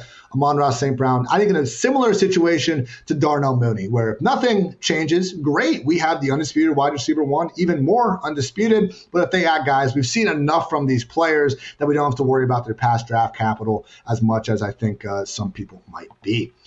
After the Lions, we got the Green Bay Packers, brought back Davante Adams, brought back Aaron Rodgers. That seems a little bit important. I think the situation to keep monitoring is what exactly is going to be going on at the number 2 receiver spot and tight end. Robert Tonyan is an unrestricted free agent. Need to see how his recovery is going. Obviously, just 2 years removed from a double-digit touchdown season. After he was lost for the year in 2021, Mercedes Lewis kind of led the way, but it was multiple tight ends being used every game. It rendered really each of them as non-viable fantasy assets. So keep an eye out on the tight end. I know the Packers have a long history of kind of, they don't add wide receivers in free agency, but they add these tight ends that end up not doing shit for them. Before Tonyan, I think it was like Jermichael Finley was probably the last one that gave us really any sort of extended fantasy goodness. Keep an eye on that. And then wide receiver, it looks like Marquez Valdes-Scantling could be fetching $10 million a year somewhere. I guess that's what happened when you can run a sub 4.4 at 6 feet. So really, man, it's looking like Allen Lazard could be the number 2 receiver in Green Bay. He is a restricted free agent himself, but Dwayne, like, Lazard is someone where, similar to MVS last year, I had tons of MVS in best ball. Now, it didn't exactly work out. To be fair, he was hurt for a good portion of the first half of the year. But Allen Lazard, low key last year, had himself 8 touchdowns in just 15 games. He was out there in full time in 3 wide receiver sets. I saw the play at the end of the year when he was wide open and Rodgers forced it downfield into double coverage and everything. But man, like Lazard, just like MVS last year, he's someone that we can get for a near final round pick. That might just be Aaron Rodgers' number 2 wide receiver. Yeah, I think especially right now, like, you should be buying Allen Lazard if you're playing in best ball drafts. Like, that's the key takeaway for the Packers. They are strapped from a standpoint of the cap. So they got to do a bunch just to get even. So I don't see them being able to do a lot in free agency. It's going to have to be a draft situation for them to bring in competition for Allen Lazard. So I would definitely look at it as Lazard being the number 2 in the Packers passing game, which, look, we know they're not a team that just lines up and throws the ball all the time. They have a lot of balance to their offense. A lot of things come off of efficiency and having Aaron Rodgers back there as your quarterback. So, I mean, a lot of 12, a lot of 21 person heavy sets, stuff like that. So it's not like we expect any of these other guys to jump out and be huge. But again, it's all back to ADP and where they're currently going. And I definitely see value in Lazard. And there could even be value in a guy like Tonyan if he does come back. Yeah. We'll see if he does something friendly for the Packers or not. Houston Texans. One of these teams where they could realistically bring in someone at every single position, I think, on the entire team, let alone just skill position, and have that guy take over potentially. It's just that wide open of a roster at the moment. Seems like Davis Mills will be the quarterback again. I thought he showed enough, but now it's Lovie Smith as head coach. Who the hell knows what he thinks? They do have GM continuation, but we'll see, man. Like, when I was doing my dream QB spots, I put Cam Newton with the Texans, like, not necessarily because I think that'd be a good real life idea, but if there was maybe a team in the NFL that could just stomach Cam for 16 games, let the dude run for another 10 touchdowns, maybe it could be here. the Cam stand in me doesn't even really want to see it, so I'm not sure why I put it out in the universe in the first place. Just realize, like, if there is a team or someone can come in that maybe isn't particularly good anymore, but still start, it probably is the Houston Texans. At running back, Rex Burkhead is right now the leader in the locker room. He's 32 or 33 right now for those counting. David Johnson and Royce Freeman are both unrestricted free agents. The wide receiver room, Chris Conley is a free agent. Chris Moore, Danny Amendola, looking like Brandon Cooks, as long as he's a member of the Texans, and Nico Collins will be out there in 2 wide receiver sets. Dwayne, I think the one, because right now, like, we're just guessing on who's going to be added. Like, Rex Burkhead is not going to be the only running back on this roster by the time free agency is over with. And I think the wide receiver room is, going to have some turnover as well. Tight end is where I'm most interested in, because each of Pharaoh Brown, Jordan Akins, and Anthony Auclair are unrestricted free agents, leaving a guy by the name of Brevin Jordan entering his year 2, potentially as a volume hog tight end in a bad offense. So don't go crazy, but if we can get Brevin Jordan in round like 16, Dwayne, I prefer if we had if we're going to go late round tight end and you're trying to follow the Dawson Knox model. I know we want a good offense, and that is not Houston. But if we are going to go against that, it should be a guy that has a chance to work as their offense's number 2, number 3 pass game option. Maybe, just maybe, that's Brevin Jordan. Yeah, only out there for 24% of the routes, per drop back this last season, but a 19% targets per route run, which is really solid for a rookie receiver or rookie tight end. Also at a 69.3 PFF receiving grade, which is pretty solid. And he's a guy that comes in, with a decent profile, right, as a guy that can make things happen after the catch. So I like it. I think right now, looking at Brevin Jordan, like you said, not crazy about the offense, but again, for tight ends, and I know we want the good teams because tight ends live a lot right on their touchdowns, and it's like, hey, if my tight end scores a touchdown this week, he's going to be in the top 8. If he doesn't, he's going to be ranked number 18. And so that's where the good offenses come into play. But on a team like this, where it's really just Brandon Cooks, Nico Collins didn't do as well. Like, he was okay. Actually, Nico Collins was at a 65 PFF receiving grade. So right there, either one of these guys could step forward and really be more of a number 2 role. But again, like you mentioned, a lot of moving parts right now with the Texans, and they could definitely make moves in free agency or the draft. That'll probably, this deck's going to get reshuffled a lot. Nico's in a similar situation as Michigan teammate Donovan Peoples-Jones, where, yeah, he actually is a trade away from being a number 1 wide receiver. I really doubt that they're going to enter week 1 with that as a situation. But keep that in mind. Like, when these guys are being priced like in the wide receiver 70, wide receiver 80 range, they're just so free. So if you can get just a starter at that point in the draft, you could be doing a lot worse. After the Texans, we got the now quarterbackless Indianapolis Colts. Maybe bring back Swag Kelly. I don't know. Just saying. I'm just saying, everyone. Don't shoot the messenger. Carson Wentz is now a member of the Washington Commanders. Yeah, we got some questions here. Backfield continues to be Jonathan Taylor and Nyheim Hines, who low-key got that nice extension before last season started. Marlon Mack does figure to take his talents elsewhere, but he was a healthy scratch majority of last season. Anyway, wide receiver is where it gets a little more interesting. We don't know who's going to be under center, but Michael Pittman looks like a lot more of a, undisputed wide receiver 1 here. T.Y. Hilton is seemingly taking his talents elsewhere. Zach Pascal maybe is out of the picture. Even Ashton Dulins a restricted free agent right now. So I think things are looking good for Michael Pittman, and giant 72-inch font if Paris Campbell stays healthy. Dwayne, they're not out on him in Indy. And as a Buckeye homer myself, I'm not out on him either. We could look into that. Even tight end has a lot of room for upside. Jack Doyle retired, and Mo Alley-Cox is an unrestricted free agent. Maybe Kalen Grayson can come in there and take over the job. I just think what we've seen from Frank Reich over the years is that he is going to continue to feature multiple tight ends in his offense. So I'd like to be optimistic about, Mo Alley-Cox re-signing, but I think usually we can expect the Colts not to field, a consistently fantasy relevant tight end. The wide receiver room is where it's interesting, Dwayne. So what about Paris Campbell, man? What do we always say? If the only thing that you have to say bad about a player is that he's going to get hurt, those are situations we should continue buying, man. I get it. Since he's coming to the league, he's only played 15 of a possible 49 games. Here are the injuries, though. 2 abdomen strains, 1 fractured hand, 1 fractured foot, 1 concussion, 1 sprained knee, most recently 1 significantly sprained foot. I've not had Dr. Evan Porras on the pod for a while, but this seems a little bit more like McCaffrey-esque to me, where they're kind of bad luck things that it sucks they happen. I'm not necessarily sure that this 24-year-old, who I don't think missed a game during his career at Ohio State due to injury, is necessarily more injury-prone than the next guy.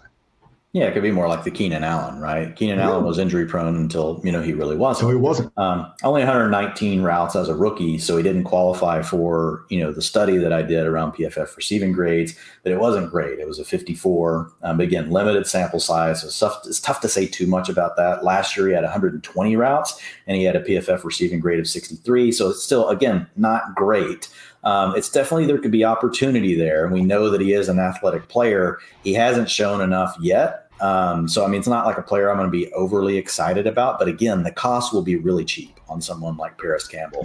I like him a little less in best ball and a little better in managed leagues, where I can kind of watch him for a week or two and then move on.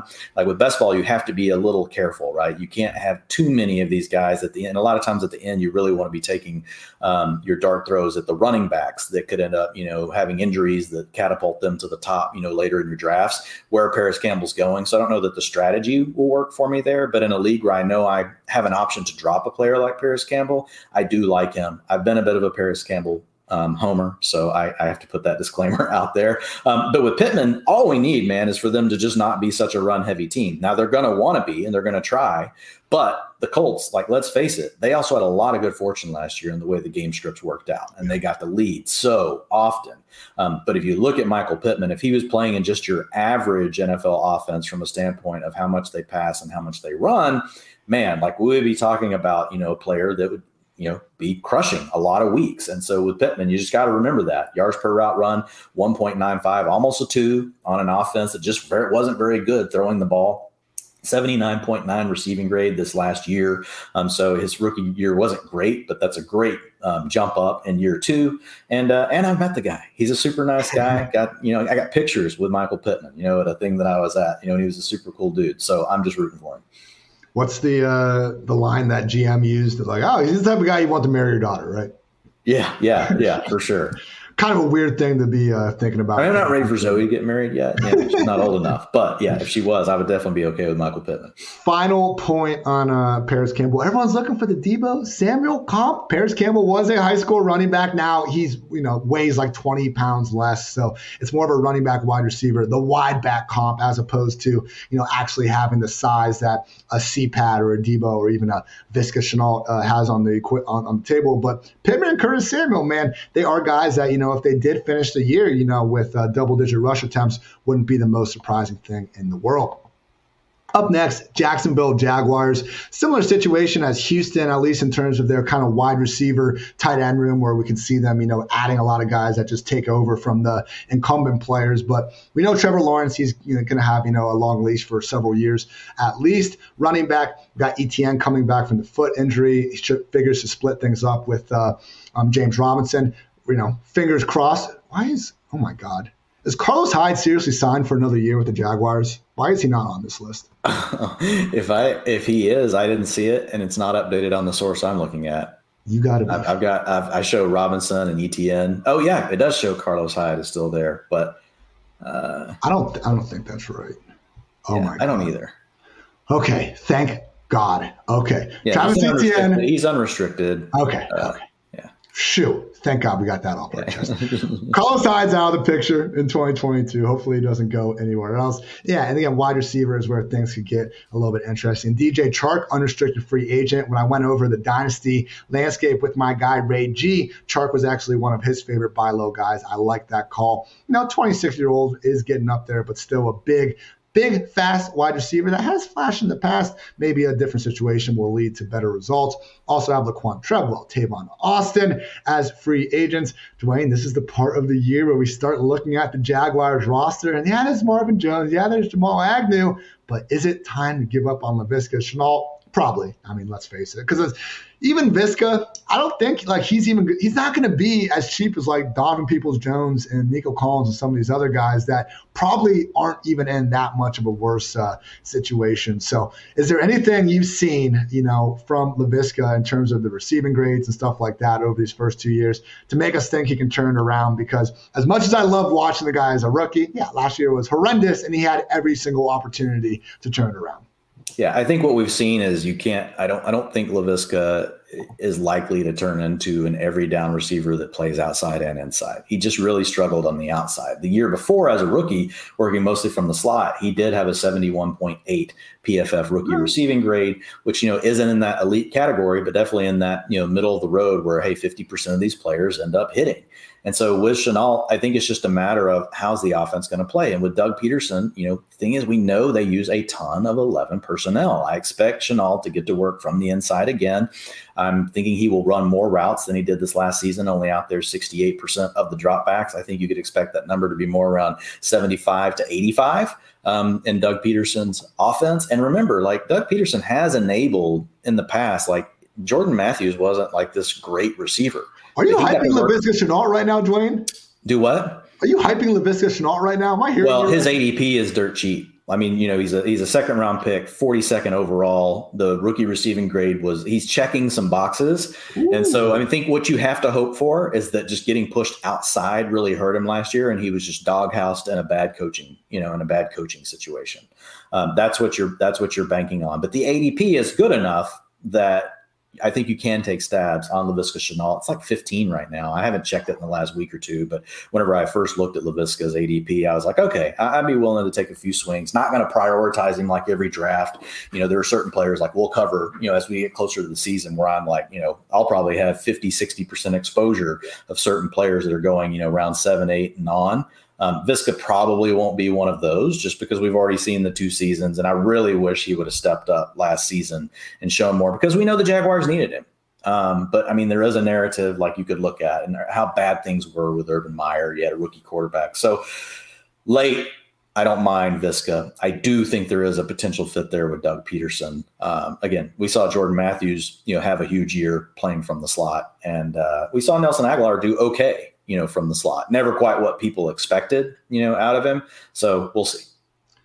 Dwayne, practicing what we preach. Don't hate the player, hate the ADP. Right now, Visca's ADP, pretty easy to like. Last note, just keep an eye on his tight end room a little bit. James O'Shaughnessy and Jacob Hollister, both unrestricted free agents. That could mean Dan Arnold, who's one of these tight ends who is really more of a pass first receiving tight end, whatever you want to call him. But if he can get that 90% snap rate or something like that we're talking about, all of a sudden he could be a nice little fantasy factor. And he did have a nice little, he did have a nice role chemistry, if you will, with Trevor Lawrence last year. And as Dwayne talked about with Doug Peterson, he certainly does know how to enable a fantasy relevant tight end or two.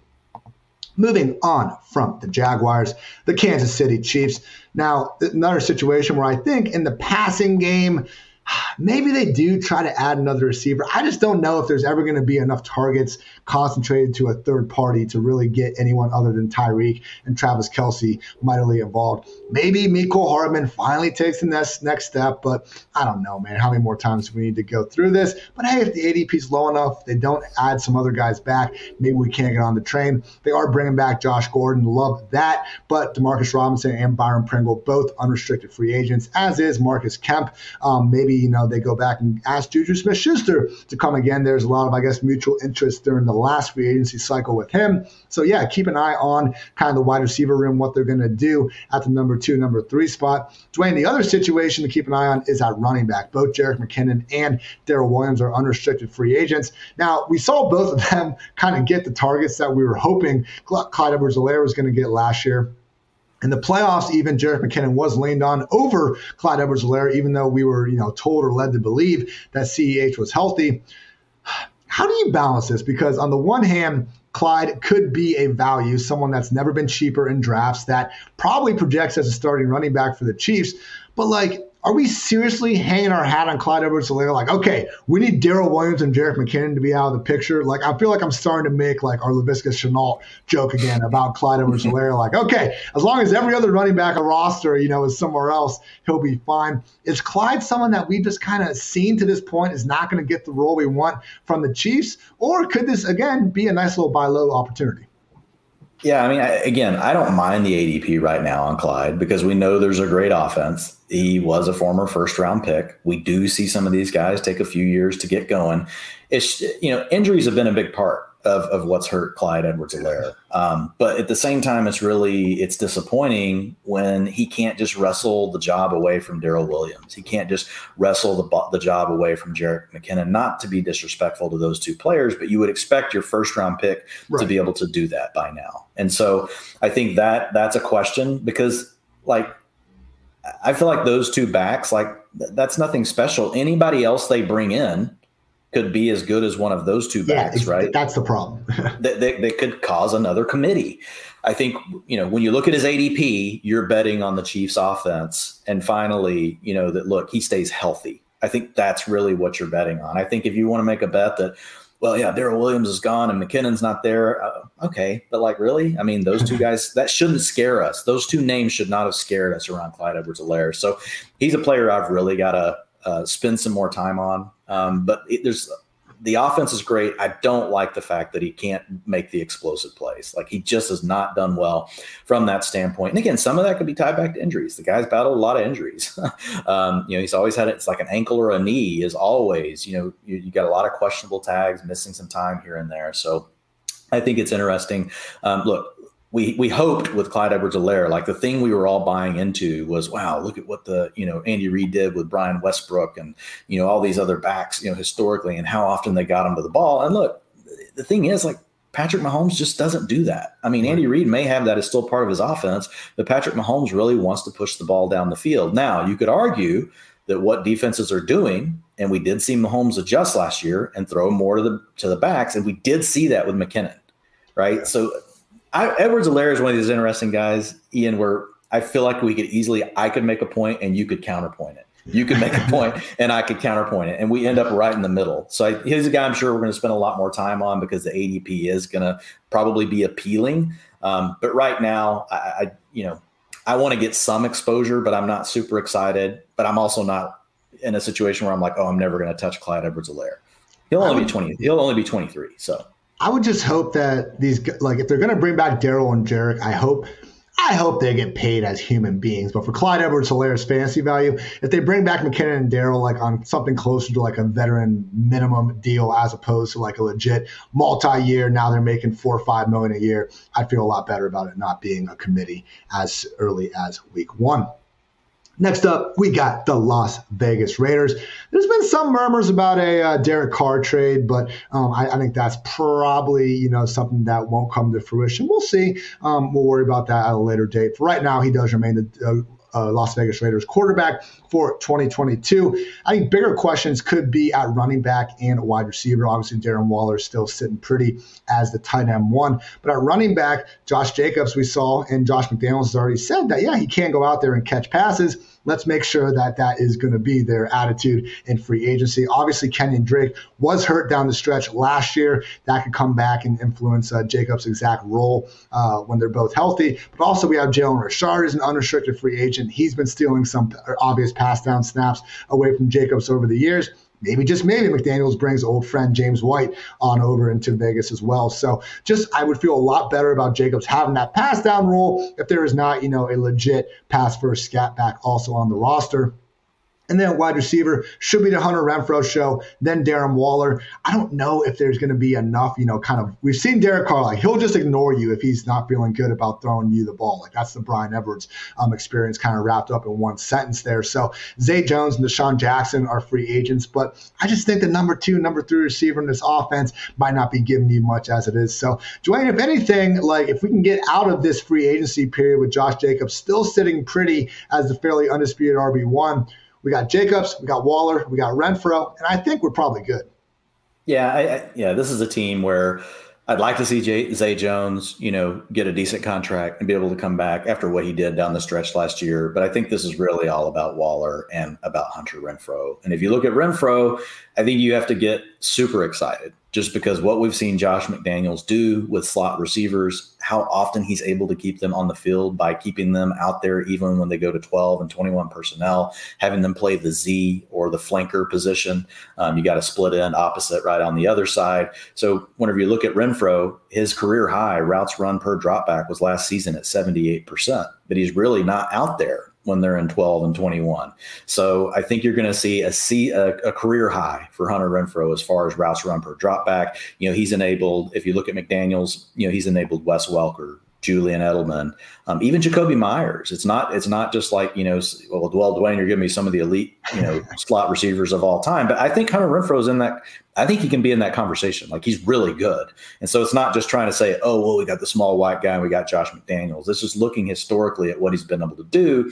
Man, I think Hunter Renfrow, like, in my mind, I don't see how he's not going to be a top 24 receiver this year. And I think there's a path, if they keep Derek Carr, where he could be borderline top 12 again. Like, it could really happen, knowing what they've done in the past and how much McDaniels has enabled this sort of player. And I know people are immediately like, well, what about Darren Waller? Okay, with all of those players, what was the other thing we had in common? A good tight end.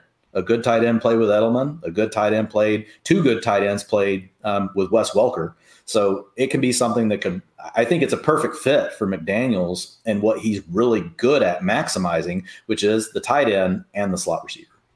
It's a good point there, the latter point about playing with these good tight ends, because we always talk about guys like Deshaun Jackson having that field stretching speed to open things up for everyone else. But when they're doing that on the outside, like, you could argue that having the tight end stretching the seams is actually better for someone like Renfrow, who's really working more, still in the middle of the field, but in those underneath. Because their routes overlap more. I mean, exactly. As a guy that played linebacker, you got a slot guy and you got a tight end. Like, usually, a lot of times, their routes are between the numbers.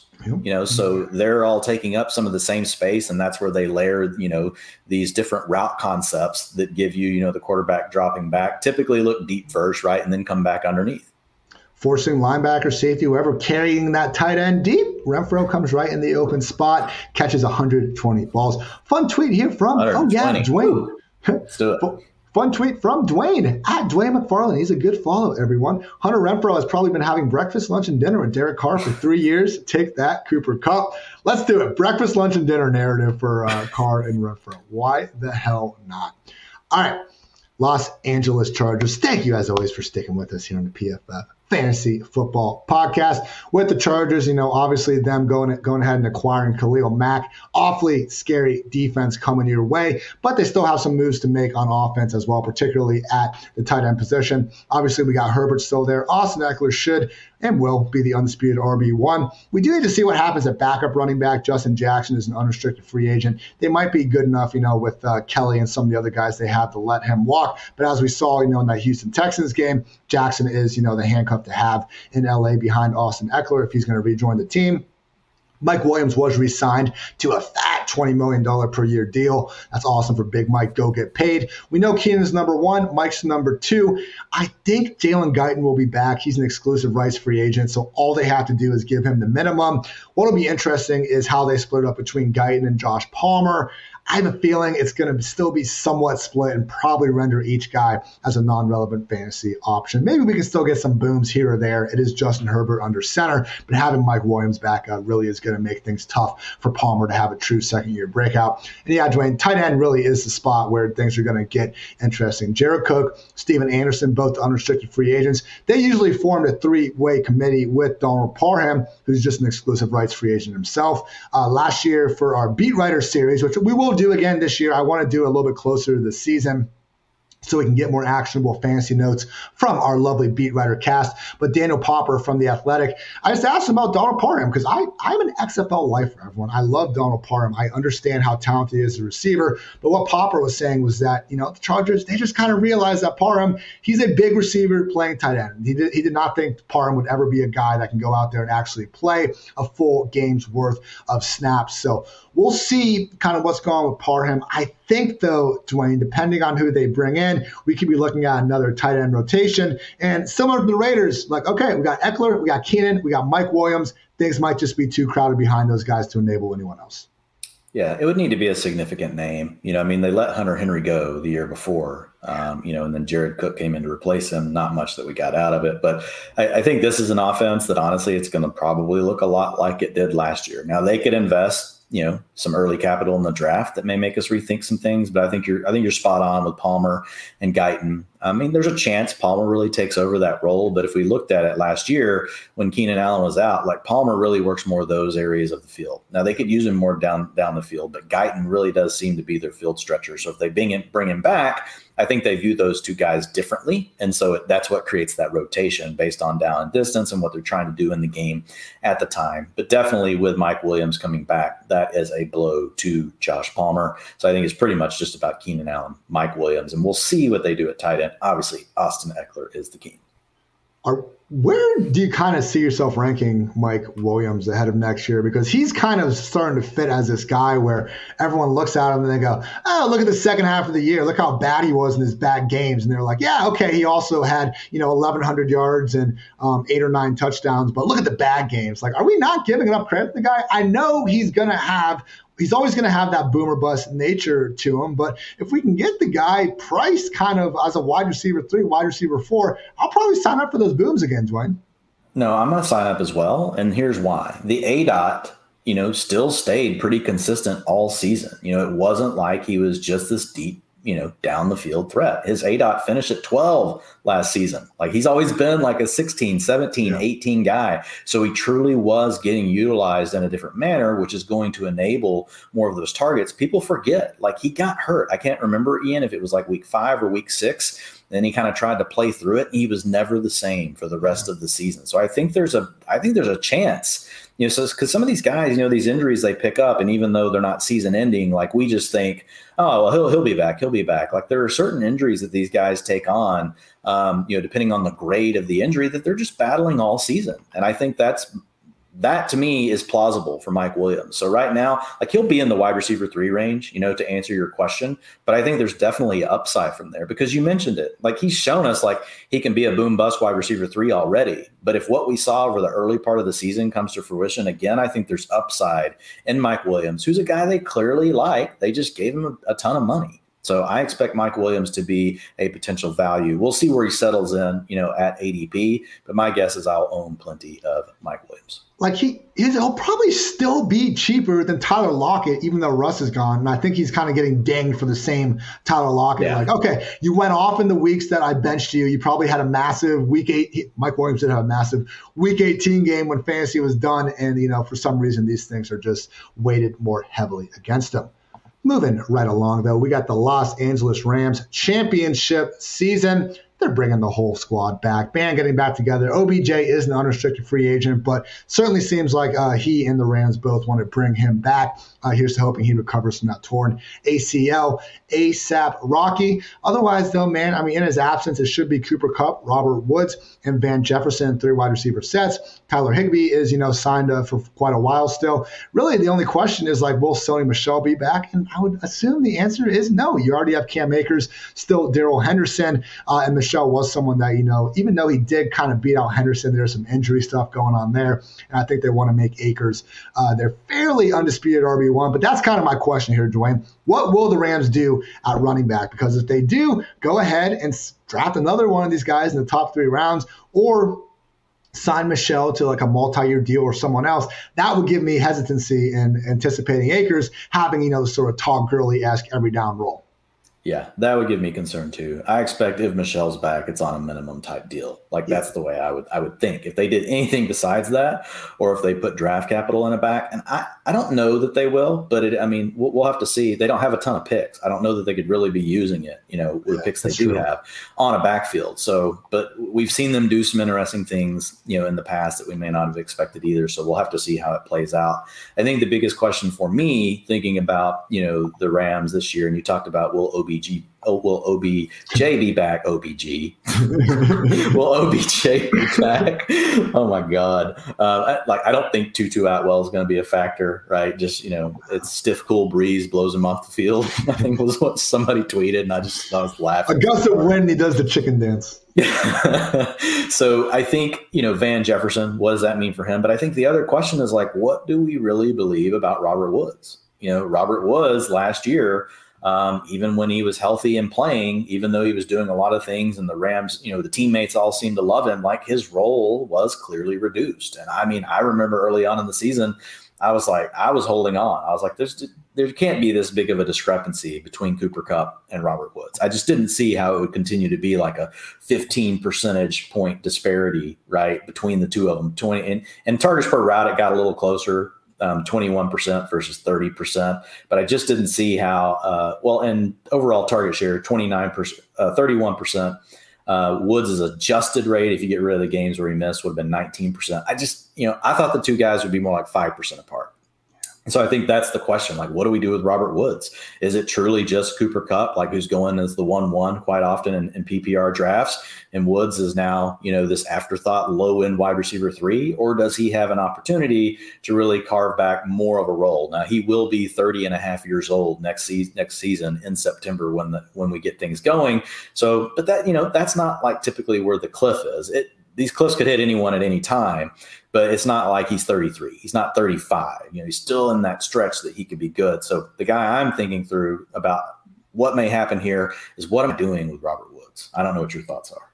He did turn around after that hellacious first month, the final 5 games, wide receiver 8, 37, 25, 11, and 12. I believe if you want to be a dick and just look at weeks 1 through 9, say F you to all the teams that had a bye, Woods finishes pretty well overall among the wide receivers, but having, it seems like OBJ gave that offense, that jump ball receiver on the outside, and maybe OBJ loses a little bit of those, the crossers and the kind of yak stuff that I think Robert Woods has made more of a living on. But either way, Dwayne, I think that's for OBJ and Woods to figure out. Cooper Kupp, even if he's not going to have the best even if he's not going to vie for having the best wide receiver season ever, every single season, certainly seems like he's locked and loaded as that, undisputed number 1 option, present and future.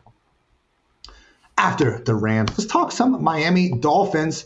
Already mentioned Mike Gesicki coming back, holding down the tight end room.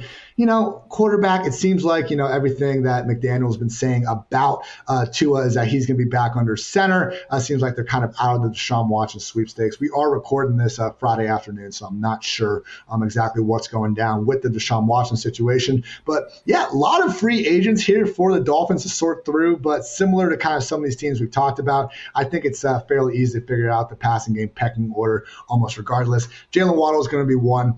Probably 2A, 2B is going to be Devontae Parker and Mike Gesicki. After that, we'll see, because Mac Hollins, Albert Wilson, Will Fuller, Isaiah Ford, all these guys are unrestricted free agents. Even Preston Williams is a restricted free agent at running back. Philip Lindsay, Duke Johnson, Malcolm Brown, all unrestricted free agents. Even Patrick Laird is a restricted free agent. So similar to Mike Davis in a way, Dwayne, Myles Gaskin could all of a sudden make it through this offseason and be looking at a similar role as he had last year. The only difference would be I'm guessing you could get him for, priced as an RB, lower end RB3 as opposed to the top 25 guy we had to pay for last year. So I'm interested to see what they do at running back, because this is one of the few teams where, a 3-down stud could come out of the blue. If they just say, hey, we're drafting Breece Hall, he's going to be our guy. Okay, we could project him for a ton of touches in this offense, because in the passing game, again, I think it's going to be Waddle, Gesicki, and Parker in some order. Yeah, I think you got it. And we're going to see far more. We're going to see less 11 personnel, right, from this group. We're going to see more of the 12. Let's see if they add a fullback.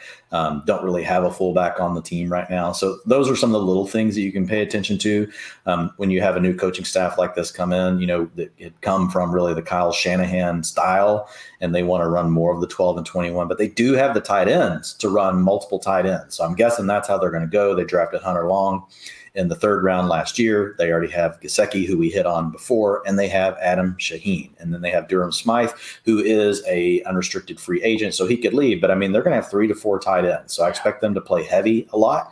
And I think that plays well for Fuller, being the guy that they're really going to, and remember, if you're in a situation where you've got less receivers on the field, that's shown to historically be good for your yards per route run based on some work that Hayden Winks did last offseason.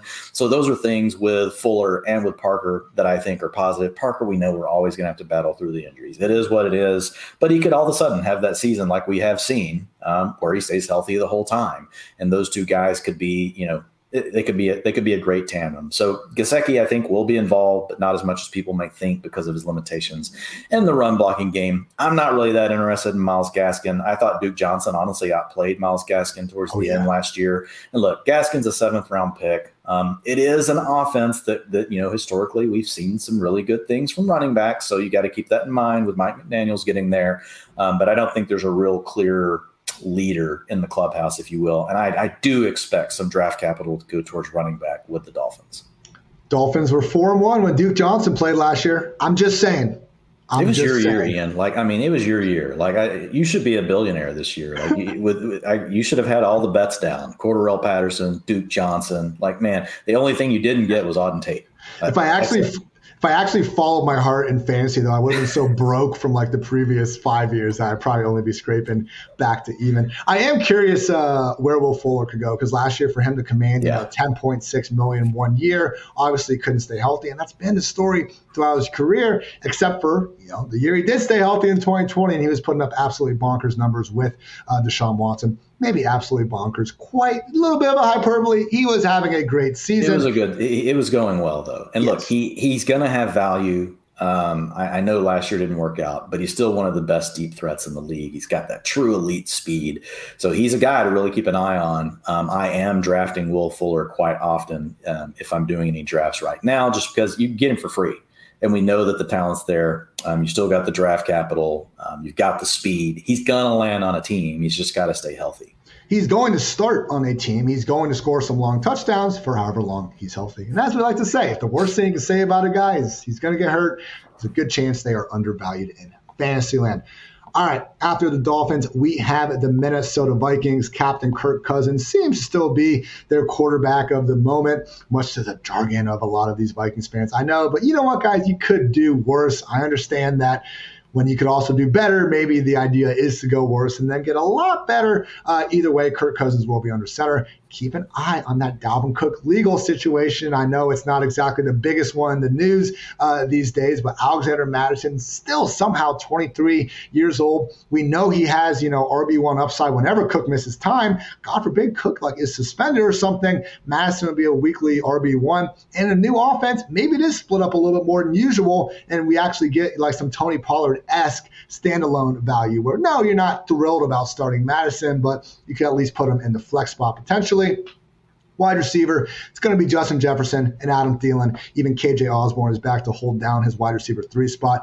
Dwayne, this is our late round tight end, though. Irv Smith, still just 23 years old. I believe I saw a report today that Tyler Conklin might actually be getting enough suitors elsewhere where he might not be back in Minnesota. My guy Chris Herndon's an unrestricted free agent. Luke Stalker's an unrestricted free agent. Irv Smith has flashed in a major way in his early career. I always compared him to Dallas Goedert as an overqualified tight end 2 that just split reps too much. Him and Kyle Rudolph were splitting snaps, splitting targets, and Irv just didn't have the opportunity. Going into last year, we kind of got off Irv after they were talking to Mike Zimmer, and Zimmer was just saying that Conklin was kind of just going to take Kyle Rudolph's reps and still be split. Maybe, just maybe, Dwayne, the Vikings take their talented former high-round tight end draft pick and let him have the full-time role that his talents deserve. We have a new offense to go find out. And, hey, Kevin O'Connell, he didn't take off the field very often. Tyler Higbee. Yeah, it's a great chip, to place a bet on in fantasy drafts, especially right now, in my opinion. What happened? He got hurt. That's it. Had he not gotten hurt last year, he might have been a top 12. Tyler Conklin came in and is not as good of a player as Irv Smith and did okay.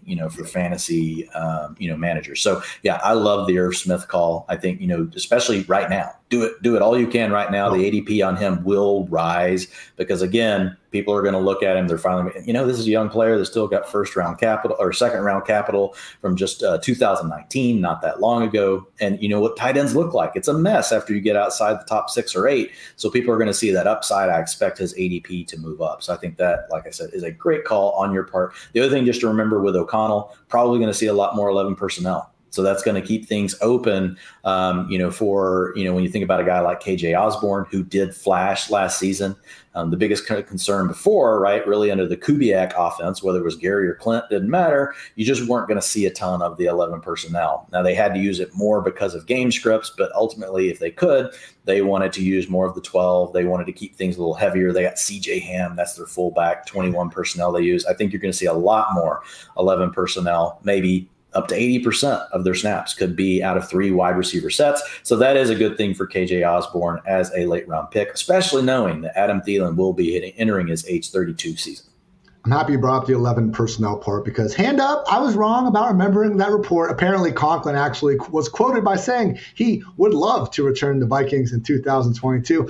We'll see if they have a similar feeling. Shout out to NBC Sports Edge, always having some great news out there. But they brought up a good point in the blurb where Ian Thomas just got a 3-year, $16.95 million deal. If someone else is going to get up to Conklin, I'm very skeptical at the Vikings. 1, have the capability of matching that, and 2, I really would feel the need for someone that should be their number 2 tight end either way. So keep an eye on that. Irv Smith, though, I'm still seeing him, ranked and kind of going around like that late tight end 18, 19, 20 range. I'd certainly rather take a chance on him than someone like, Cole Kmet, who's going several rounds before. After the Vikings, the New England Patriots, not too much going on here. The one pipe dream we have in New England is if James White and Brandon Bolden are out of the picture. As always in New England, there's always 3, sometimes even 4 running backs involved in the committee. God forbid we just get Damian Harris and Ramondre Stevenson week after week. That'd be spectacular. Maybe a lot of you already thought that was the case. And in some of those blowout games the Patriots had, it was the case. But Brandon Bolden and before him, James White, low-key, Dwayne, James White caught 6 passes each of those first 2 games last year. They were always out there as pass down specialists to take away those ever fantasy-friendly targets. Jakobi Meyers is a restricted free agent. He is fully expected to come back. And then you just look at where the Patriots have their money tied up. It's going to be Hunter Henry, Jonnu Smith at tight end, Jakobi Meyers between Kendrick Bourne and Nelson Aguilar, most likely. There's some N'Keal Harry trade stuff going around. I think that ship has sailed. Maybe they, try to bring in a high-round rookie wide receiver. Either way, I think there's enough kind of incumbent carryover at wide receiver and tight end to make any more receivers coming through New England kind of tough to really feel good about in fantasy land. So are you with me here, Dwayne, where I think the running back room in New England is the most important place to keep an eye on because God forbid White and Bolden leave. Hey, now we got 2 viable fantasy running backs. Yeah, I mean, I agree on the running backs. We'll see. They've always had 3 involved. Like it's just it's like changing underwear, Ian. Always have 3 involved. Yeah, I mean it's like just every year. It's like doesn't matter. Putting on a new pair is the RB3, right? Who's the guy that we're going to have out there take 20%? Whether it's Rex Burkhead, whether it's Dion Lewis, whether it's Kevin Falk, it doesn't matter. We can go to the end of time. It's one of those trends we've seen. A lot of times with coaches, we'll throw that out, right? We'll say, well, look, they did what they could with what they had. But for whatever reason, they love to do this. So we'll see what happens. I'll keep my fingers crossed that we could think it's a 2-way backfield. I think the thing to watch for, right, is if they add another back or they think they're going to get someone else involved as the third back, but it's not a passing down back, then that could be really good for Ramondre Stevenson because he could probably be the guy that would be in line to maybe handle 30-40% of the rushing attempts, but also pick up, more of those routes, as the guy behind Damian Harris. And then the third guy would just be more of a first and second down banger. Like they've done it different ways. It's not like it's always the pass receiving back that's like the third in the pecking order. They've had years where the pass receiving back is really the second pecking order, and then they got another guy that they use on short down and distance. So we'll just keep an eye on that. I think with the receivers, I agree that, there's going to be enough incumbents back, but none of these guys, we look at and we're like, oh my God, these are good players or great players. Kendrick Bourne did nice. Like Jacoby Myers, like, you pumped him up last season. Like, I think for, being someone that was undrafted, Jacoby Myers has been, a nice player. I think he'd still be okay. But if they did spend early capital on a receiver or made a big move at wide receiver, which most of the big guys now are signed, like the guys that we thought maybe could be free, like a Chris Godwin, that would have definitely, like if he landed here, I would be like, yeah, he's clearly above them. Right. So the only other thing I could see is if they did spend, their first round pick on a rookie receiver that we really like, I could see ourselves as the preseason goes along, talking ourselves into like, look, none of these guys are really like that big of an obstacle. If the rookie could come into camp, pick things up quickly and get going and just really gel with Mac Jones, who's going to be looking for, who's going to be, the guy who's his battery mate, like for the next 3, 4, 5 years before, they move on, to someone else at receiver. Like, who is that person? They don't have it right now. It's really just a smattering of all these different guys. Maybe they're not going to leave Aguilar for dead. The dude's making the 24th most dollars per year among all wide receivers. Like, the contract they gave him last year was crazy. And, he brought up running off coverages is all. That's all he was doing. Done some good things. In the Eagles Super Bowl run, he was a very, yak heavy underneath receiver that made a lot of plays for that team. And then he had the drop filled year afterwards. He goes to the Raiders and actually emerges as Carr's like undisputed number one receiver and had a great year with the Raiders, comes to New England. And like the sort of just underneath stuff I thought that he would get, Kendrick Bourne was mostly getting. And to be fair, doing well with it. So, yeah, if talent-wise, I hear you. Like Chris Olave, any of these guys, I think could come in and probably be better. I do just wonder if they're done kind of addressing the position because of all the dollars tied up already. I mean, that was crazy last year, man. Free agency started, and within like 20 minutes, I felt like the Patriots had dished out like $90 million to a lot of these guys. So fingers crossed they're a little bit more chill at the deadline this year. After the Patriots, we got the New Orleans Saints. One of these teams, one of the few teams, I should say, that is still in need of a quarterback. Both Jameis and Trevor Siemian, unrestricted free agents. I pray to God the Taysom Hill quarterback experience is over. I think we've had to talk about that, man, a little too much over the years on this podcast. Running back figures to continue to be Alvin Kamara. Keep an eye on that legal situation as well. Don't forget he was charged right after the Pro Bowl for, I believe, assaulting someone. So not great. And then at wide receiver, Michael Thomas is expected to be back and fully healthy. They'll need him to be. Tre'Quan Smith, unrestricted free agent. Kenny Stills, Lil Jordan Humphrey, and Deontay Harris also could be hitting the market. Worth noting that Deontay and Lil Jordan are restricted free agents. Tight end looks like probably Adam Trautman, Nick Van Ness splitting things up again. So really, Dwayne, we got to see who's going to be quarterback here. It seems like there's some mutual interest in bringing Jameis back. If they do bring Jameis back, the number 2 wide receiver spot is where things could get a little bit interesting. Now, last year, Jameis really had some volume problems, but I don't really think this version of the Saints without Sean Payton are going to necessarily be as good. If they don't address these positions, if they don't really address their wide receiver hole and they think who they have is fine, maybe, just maybe, Deontay Harris emerges as someone in the later rounds that we can feel somewhat okay about because, Dwayne, I know you've been doing a ton of wide receiver studies throughout this offseason. You can't look anything up from last year, and I think you can even use a minimum target threshold of 50 without seeing Deontay freaking Harris's name popping up with PFF receiving grade, yards per route run. The guy might only be 5'6", weighs 160, soaking wet or whatever. The guy played some good ball last year.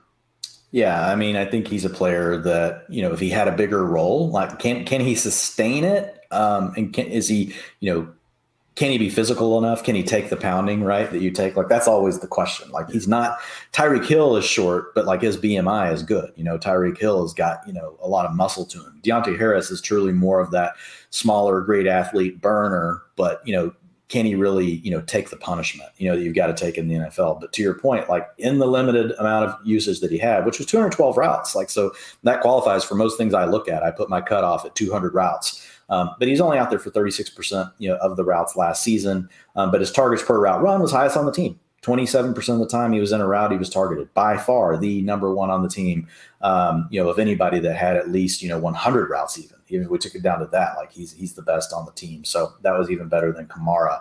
Now, again, we don't know what's going to happen with the offense. You got a defensive coordinator now leading the team. We don't have a quarterback. So mostly the Saints for me right now are just an avoid. I don't know what's going to even happen, even if they draft a rookie receiver, right? I mean, I guess you could say Michael Thomas is a guy that, where he's going in ADP, maybe there's some value. But again, the quarterback situation is such a question right now. I think this is a team we have to readdress once we see what happens. I will say Michael Thomas, I mean, we do have evidence of him without Drew Brees, and he was somehow able to make it through both the Teddy Bridgewater and Taysom Hill experience, putting up some numbers. So while everyone was just screaming, slant boy this, that slant boy that, he had over 100 yards with Taysom Hill under center. So give that guy a little bit more credit. Hopefully he comes back as the same guy that we saw really dominating the league, all the way back in 2019. And his profile, right, as a receiver is not one that's going to deteriorate as much, right, as someone that has to win with their speed. Michael Thomas is a guy that can win more like a tight end does, right, with the nuance of his route running, his toughness. He just has to be able to stay healthy. Can he continue to take the punishment? I think you could even take a little off and say, look, the injuries may hurt his speed a little bit, things like that. I think the way that he wins, you could still see him continuing to do so, even if he's not quite, as fast or as quick as he may have been 3 years ago. And maybe get him like a legit field stretching option. I love Ted Ginn, but the dude was like 35 when he was out there legitimately working as the Saints' number 2 wide receiver. And I don't know, Dwayne, it might be kind of hard to run deep when your quarterbacks are 40-year-old Drew Brees, Teddy Bridgewater, and Taysom Hill. So maybe just a few more things going into that equation. Moving right along, though, we got the New York Football Giants. There's been some rumors that Saquon Barkley could be on the move, but they did, last year pick up his 5th-year option. So if, pending a trade, Saquon will be the RB1 in New York again. There's also been some murmurs about potentially the Giants having interest in Mitch Trubisky coming in and taking over or at least competing with Daniel Jones. Both of those guys, Dwayne, I know they're not sexy. I was catching a lot of shit on Twitter for, a quote draft. It's always the quote graphics. I write like 3,000 words in the free agency quarterbacks, and they pull out one line. But Daniel Jones and Mitch Trubisky are bad real life quarterbacks that are better in fantasy. Now they're still not guys that we're necessarily going to be ranking in the top 12. But like Dwayne, we saw when Daniel Jones was a rookie, and he had I think like 3 30-plus point performances. The trendy stat was only Lamar Jackson had more 30-point games than Daniel Jones. And last year, before he got that concussion against the Cowboys, he was someone we were hyping up as a streamer because of how much he runs the ball. Mitch Trubisky in 2018, when he was putting up some splash performances before hurting his shoulder, runs the ball. That's really all it comes down to. I understand Trubisky and Jones, they're white quarterbacks. We don't really think they're the guys that run the ball as much as they do, but that is what we've seen over the years. So this could be a bad team, but an okay fantasy quarterback. Dwayne, these guys are going to be going as like the QB 25, 26. Like take them in like a best ball draft at the end as your final quarterback. That's the point I'm trying to make. Don't build your damn fantasy team around Mitch Trubisky. Not saying that, but you don't have to. Yeah, I think, when you think about the new offensive regime with Brian Daboll, right? Mike Kafka is now going to be your offensive coordinator.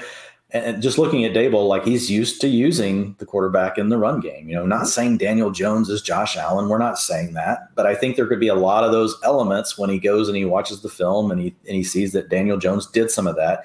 Let's try not to like run him right back out there after getting a concussion doing the same thing. Right. But from a standpoint of knowing that Daniel Jones can give you above average returns from a standpoint of gaining rushing yards. And now you pair him with a coordinator and a new head coach that has shown they like to do those things. I think there's something to that. And so it's not like Daniel Jones is a guy we're saying you're going to be clamoring to get a hold of. But yes, I do think there could be some value late in drafts, with a guy like Daniel Jones, if you have some exposure to him. I don't think we'll see what they do at the skill positions. We've got Evan Ingram, who's probably going to be moving on. They've told him they would like to have him back, but it's obviously going to be at less dollars. You already had Kyle Rudolph released from the team, so tight end is wide open. Galladay will be playing outside. Kadarius Toney, they've even said that they might be willing. I think there's basically nobody they're against. I think the right offer on any player on their team, from what I've seen with the Giants, the message they're giving is, look, everybody's for sale if you want them. So we don't know. Any one of these players could move. But with a guy like Toney, if he stays, especially if Sterling Shepard moves on, we get to see him in the slot. Like that would be really interesting to me, is to see Kadarius Toney as the number 2 option getting to play inside. Truly. I mean, Tony's breakout game against the Cowboys reminded me of Justin Jefferson's against the Titans. It was just nasty though. And he had the catch turned all around. And I know you can every wide receiver had Diggs turn all around. Tony, he did against the Saints too. Like Tony was legit when he was out there on the field last year, but the Giants and Sterling Shepard have agreed to a restructured contract. Yeah, I think they made him take this reminds me of like when the Jets made Jamison Crowder take a pay cut. Like, I don't know. Your organization has largely been a dumpster fire for the last 5 years. Maybe don't make like one of the actual good veteran leaders who's still been producing anyway and take a pay cut. But you know what, Dwayne? I'm not a general manager, so it is what it is. Yeah, I missed the Shepard thing yesterday. My bad. Yeah, you're good. But yeah, it's going to be crowded. I mean, Darius Slayton's hanging out there too. Probably just an offense that, other than the quarterback, other than Saquon, we're not going to have a ton of love for him. But Tony, he did 74.4 rookie receiving rate, so nearly right at that 75 mark. Like, so we're getting kind of ticky tack. Like you could technically say, like, yes, he's in the tier below, but he nearly made that top tier. Had 201 routes run and 2.09 yards per route run as a rookie. So a lot of really good things for Kadarius Toney. And to your point, just when you go watch Kadarius Toney, like I've gone back and watched most of these guys at this point, there's just something different about him. Well, yeah, you got it up right now. Like he moves in a way that a lot of other players can't. And that's saying something when you're comparing him to a bunch of NFL players. Couldn't have said it better myself, Dwayne. Moving on from the Giants, let's go look at the New York Jets. I think the big thing here, we know Zach Wilson is going to be back at wide receiver. I would think they're going to be okay with Elijah Moore and Corey Davis leading the way. Maybe they use one of these top picks on a wide receiver. They do need to replace Keelan Cole, Jamison Crowder, Braxton Berrios, all unrestricted free agents. But I think if Elijah and Corey are your top two receivers, you're feeling pretty good about that. The tight end room could be addressed with Tyler Kroft being an unrestricted free agent. They still have Ryan Griffin, though. Honestly, they just weren't really looking towards those guys last year. I think the biggest thing I'm looking at with the Jets is how they replace Tevin Coleman. He was on the Jets really last year, coming over, having the San Francisco connection with the, new coaches with the Jets. And he was annoying. He was not as good as Michael Carter, but even towards the end of the season, Dwayne, Tevin was going out there stealing away a handful of carries. So Carter, okay, we had the random like Ty Johnson, Mike White game, but he wasn't like as consistently involved in the offense. Carter, I think his floor is as a fairly even committee back that's going to get a lot of the pass down work. But my God, man, the ceiling is if they actually give him the true 3-down role. I think them not investing too much in a replacement for Tevin Coleman could be a good indication that, again, that workhorse role could be on the way. Yeah, I think Michael Carter and Elijah Mitchell, who we'll get to in a moment, they're kind of fragile right now, right? As far as what you're paying in ADP versus what could happen. And the reason why is they just don't have the draft capital. I mean, as much as we like Michael Carter, he was a 4th round pick. Now early, he was pick 104 last season, which is, almost still, a 3rd round pick. Sorry, pick 108. So I think there's a very good chance that they add another back. And I think it's going to be probably an upgrade over Tevin Coleman. Yeah. They could draft someone, and if they draft him in round 2 or 3, because look, this is a team that definitely wants to run the ball. So we could see them spend a 2nd round pick or a 3rd round pick at running back. They're also going to likely make moves at tight end, and we'll see if they do something as far as fullback goes. They only have Nick Bodden right now. But again, this is a team that's being modeled after the Shanahan-style offense. They want to run more of the heavy set. So it'll be really interesting to see what they do in the rest of free agency that may tip the hand to let us know, are they going to go more heavy? And that helps us know what to do with these receivers, or do they stay away from that and re-sign a Crowder or a Braxton Berrios and then bring in another receiver that tells us they're really probably going to run more 11 personnel. So I think we're going to have to kind of sit back and see what happens with those things before we can truly say, because if it's going to be getting to be a little more run heavy, but we only have 2 receivers that are going to be on the field all the time, and we have a tight end that's not really a pass catcher, that's good for Corey Davis and Elijah Moore. Yeah, we have to have Zach Wilson step up and perform better, But like those would be positive developments for Corey Davis and for Elijah Moore. I think what we don't want to see is that the hand tips where it's really going to be mostly 11 personnel. We're going to be in bad game scripts. We're going to be, throwing the ball all the time. Don't have an element of surprise. Efficiency is not going to be great. And you're having to spread around the ball even more in a bad offense because a receiver in the slot typically demands more than what a lot of tight ends get. So I think those are the things that I'm watching for. But Elijah Moore, people are all in. Like they've already, and I love Elijah Moore, and he's one of the guys I got yelled at about. Like I had him at 18, and people are like, no way, Elijah Moore's going to be at 18, a top 18 receiver next year. You're an idiot. And look at it now. Like I've seen him go in the top 15. So people are getting like almost off the hinge with it, where there's not maybe as much value as we want. But look, fantasy players are aggressive these days. They want that upside, and they're willing to even hedge and pay a little more to try and get it, even though that reduces the amount of upside that may be left. So Elijah Moore, is a player that I love.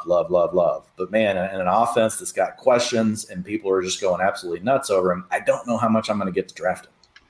Yeah, it's just where he seems to be one of these guys being priced a little bit closer to the ceiling than the floor. But my God, those last 7 games before he got hurt, wide receiver 36, 26, overall 1, 27, 3, 40, and wide receiver. He's the type of player, like from a macro view, like when we'll do more shows on draft strategy and stuff, like I have to be careful with because I love him so much. As ADP pushes up, I'll just keep taking it over it. I'm like, I don't care. I'm just going to still keep going. A lot of good things. A rookie receiving grade of 73.8. So just missed the 75.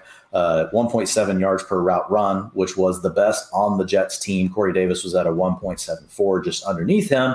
But with Moore, it's just like there were so many things we saw. And another player, when you watch him, you're just like, whoa, like just wow. Like you love to get your eyeballs on Elijah Moore tape. It's a fun thing to do. So you want to like him. So you got to figure out how do you balance it. But with a player like him, I definitely want to draft him every time he falls below ADP. Because I know that ADP may keep rising, and I have to hedge some because I can't be overexposed to a player that you're talking about starting to get priced high. Yeah. So my approach with Moore probably this summer is going to be every time he slides past ADP, if I'm in a position to do it, I'm just going to go ahead and snag him then, and that's how I'm going to gain a lot of my exposure.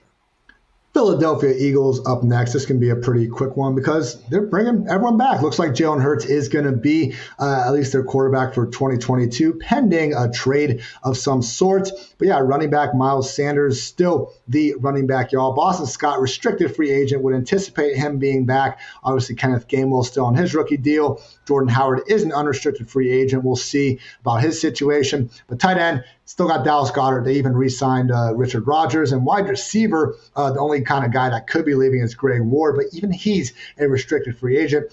Dwayne, we just saw, I think Jay Glazer reported that the Eagles were really close to acquiring Calvin Ridley from the Falcons. That'd be good for Jalen Hurts in real life. That'd be terrible in fantasy for both Ridley and Devontae Smith because we have the most run-heavy offense in the league with a quarterback who we don't need to sit here and call Jalen Hurts a running back, but let's face it, he's also not exactly topping the passing efficiency charts either. And we have a high-volume tight end also already in there. So as everything stands right now, we can get behind Devontae and Dallas Goedert reasonably enough because I think they can condense it down between those two guys. I do not want to see a third party added in this equation because as easy as it might be to pull Quez Watkins or Jalen Reagor out of the picture, they are still there. And there's only one ball to go around, man, in a low volume and not very good passing game. Yeah, I don't really have anything to add. I think you nailed it. We do not want to see them draft a receiver in the first round. We do not want to see them add someone like Allen Robinson in free agency. That's really going to hurt. It'll hurt Devonta Smith. Right now, to your point, you got the run heavy, you got quarterback struggles. You could still, and even with that, it was hard with Smith and Goddard. Like it was only one or the other. It was never both. If you had a third mouth to feed, unless Jalen Hurts, which possible, takes big steps forward in the passing game, and they're more willing to throw the ball, which they were last year in the beginning of the season. It was all throwing. So I mean, yeah, it didn't work, so they completely changed the philosophy. Yeah, exactly. But a lot of it was because Jalen Hurts was really struggling with it. So we'll have to see. But to your point, I think you did nail it. I would, if I had to place a chip now on what I think their offense wants to be coming into this next year, is they're probably going to start off with what was winning for them at the end of last year. I mean, that's just what makes sense. Pittsburgh Steelers, another squad that needs a quarterback with Ben Roethlisberger retired. Please don't let the answer be Mason Rudolph. For the love of God, the answer should never be Mason Rudolph. But at least James Washington will no longer seemingly have to play with Mason Rudolph. I mean, my God, going even back to Oklahoma State, those two have been together. James Washington, Ray McCloud, and Juju Smith-Schuster, all unrestricted free agents, meaning that there should be a new wide receiver 3, or maybe one of them come back to serve behind Deontay Johnson and Chase Claypool. Eric Ebron, also an unrestricted free agent. Obviously, Najee Harris, should continue to play his every down role as the running back. Dwayne, one thing I was very interested to find yesterday, because I want to look at kind of Ebron last year and how much he was impacting Freiermuth, because during the first part of the year, it was kind of split up between Ebron and Freiermuth. That's why we couldn't get behind the rookie, because he just didn't have enough snaps and routes, even though he was playing pretty well with his opportunity. Zach Gentry actually played more than Pat Freiermuth in their playoff game. I'm not sure if Freiermuth got nicked up during it or something, but are we maybe overhyping Freiermuth a little bit? Because let's face it, he didn't have the volume last year. He scored a lot of touchdowns. He's good, but we're somehow looking at a quarterback downgrade, which I didn't think was possible going from Ben to anyone, but apparently it could be. And if he's going to be splitting routes with Zach freaking Gentry or somebody else, Pat Freiermuth is someone that's already getting that top 10 nod, and I'm not so sure he should be. Yeah, I think he should. I think the biggest question really is quarterback. Remember, we see tight ends, it takes them longer to mature because they're asked to block more. So strength is a much bigger issue.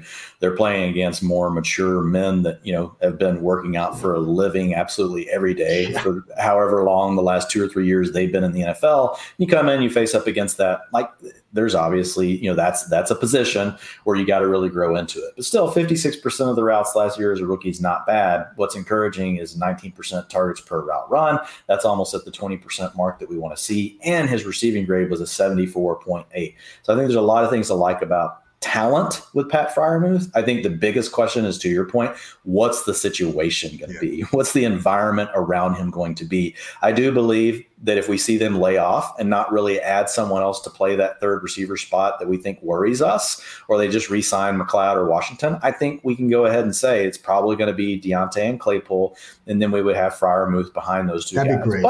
But Freiermuth could make a push to get more than a guy like Claypool. Like that would be in his range of outcomes, right? Is to be like what we talked about with Schultz. He could be the number 2 target on the team. I think that's the top end of his outcomes. I think Deontay Johnson or Claypool is likely to be the 1. Maybe you get Freiermuth sliding into the 2, but the talent is definitely there. Let's see what they're able to do at quarterback and see what they do as far as the third wide receiver spot goes. Important thing you just said, though, one of Deontay or Claypool is going to be the 1. It's not a guarantee it's going to be Deontay. Gun to my head, Girl Scout walks up. It probably is Deontay, if I wanted to bet on it. But again, that disparity between the two guys, ADP wise, I do think is a little too. It's too much. Yeah. Claypool, you should, if you're drafting in best ball right now, you should absolutely be hammering Claypool in the 10th or 11th round. He's the type of profile that ADP will start to climb. People are going to start to say, well, Claypool looks more like these other guys that are going in the 7th or 8th round as far as his profile goes. And so his ADP is going to go up, So right now is the time to make sure you're buying in on Claypool. The only thing that could change that, right, is if they all of a sudden draft a receiver in the first round, or they do something crazy in free agency. That could hold Claypool's ADP more around where it is, maybe move it down a little.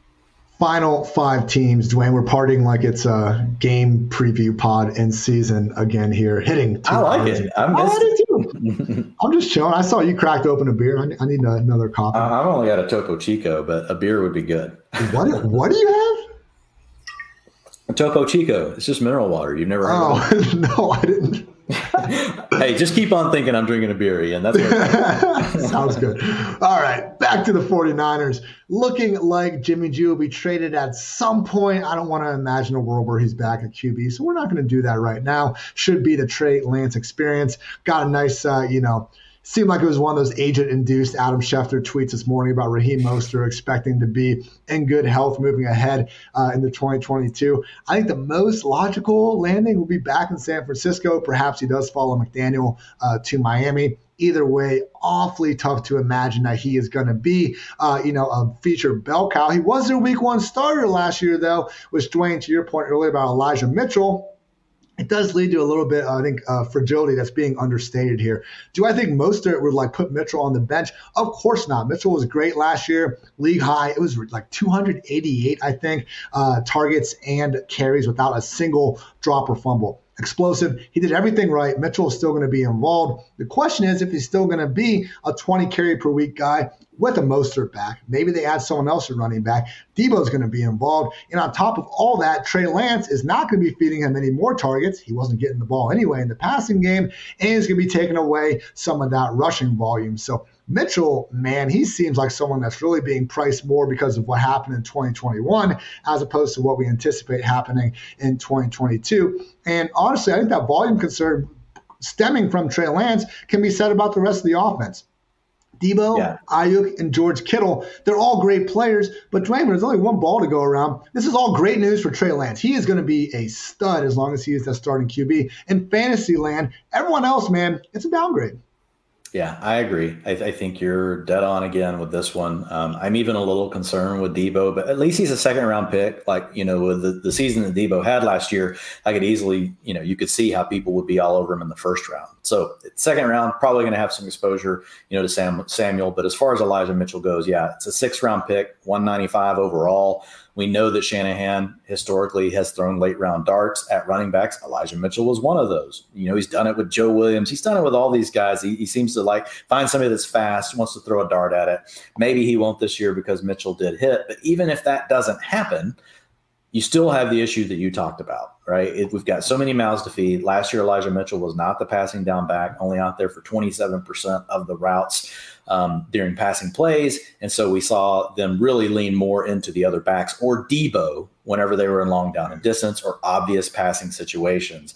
And so we just don't know that that's going to change. So I like Elijah Mitchell, but I do believe that he's in a pretty fragile situation, to your point. Draft capital could hurt him. Free agent could hurt him. Just the nature of the way the offense ends up working out, as we start to hear more, could hurt his ADP.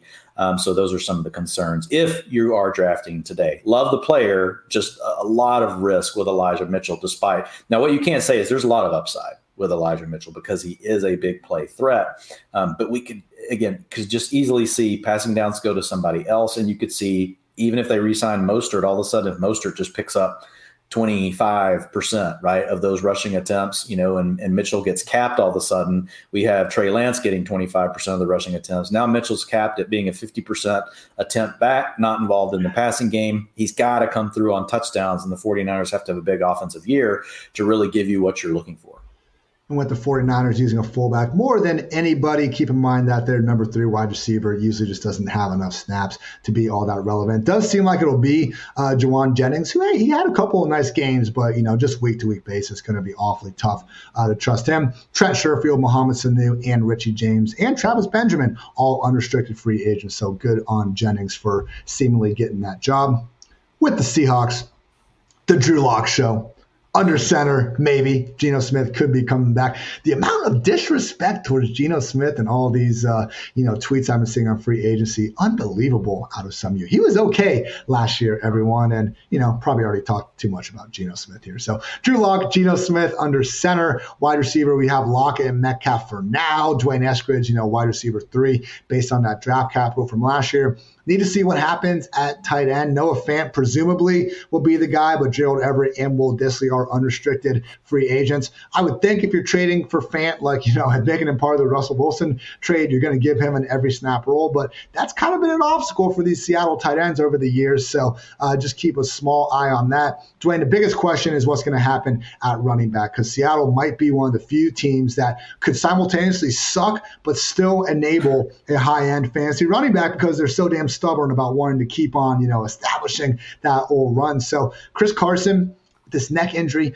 who knows? Pete Carroll, if you give a damn what Pete Carroll has to say about injuries, which I really don't these days, he claims that Carson should be back, ready to go for week 1. But man, the things Rashad Penny was able to do at the end of last year were truly special. Seattle said they want to have Penny back, but also they probably aren't going to be, coughing up a big contract to secure his services. So Rashad Penny, one of the more interesting free agent running backs out there. Dwayne, if we get Penny back in Seattle, is he someone that you'd be willing to treat as a legit RB2? Because he could have that same role, or he could be splitting touches with Chris Carson. And my God, if there is anyone out there that is a little bit injury prone, at least a little bit, it's hard not to say Rashad Penny. Yeah. I think the thing is with Carson is just I'm really worried about his neck. It seems to be something that could be more of a long-term issue.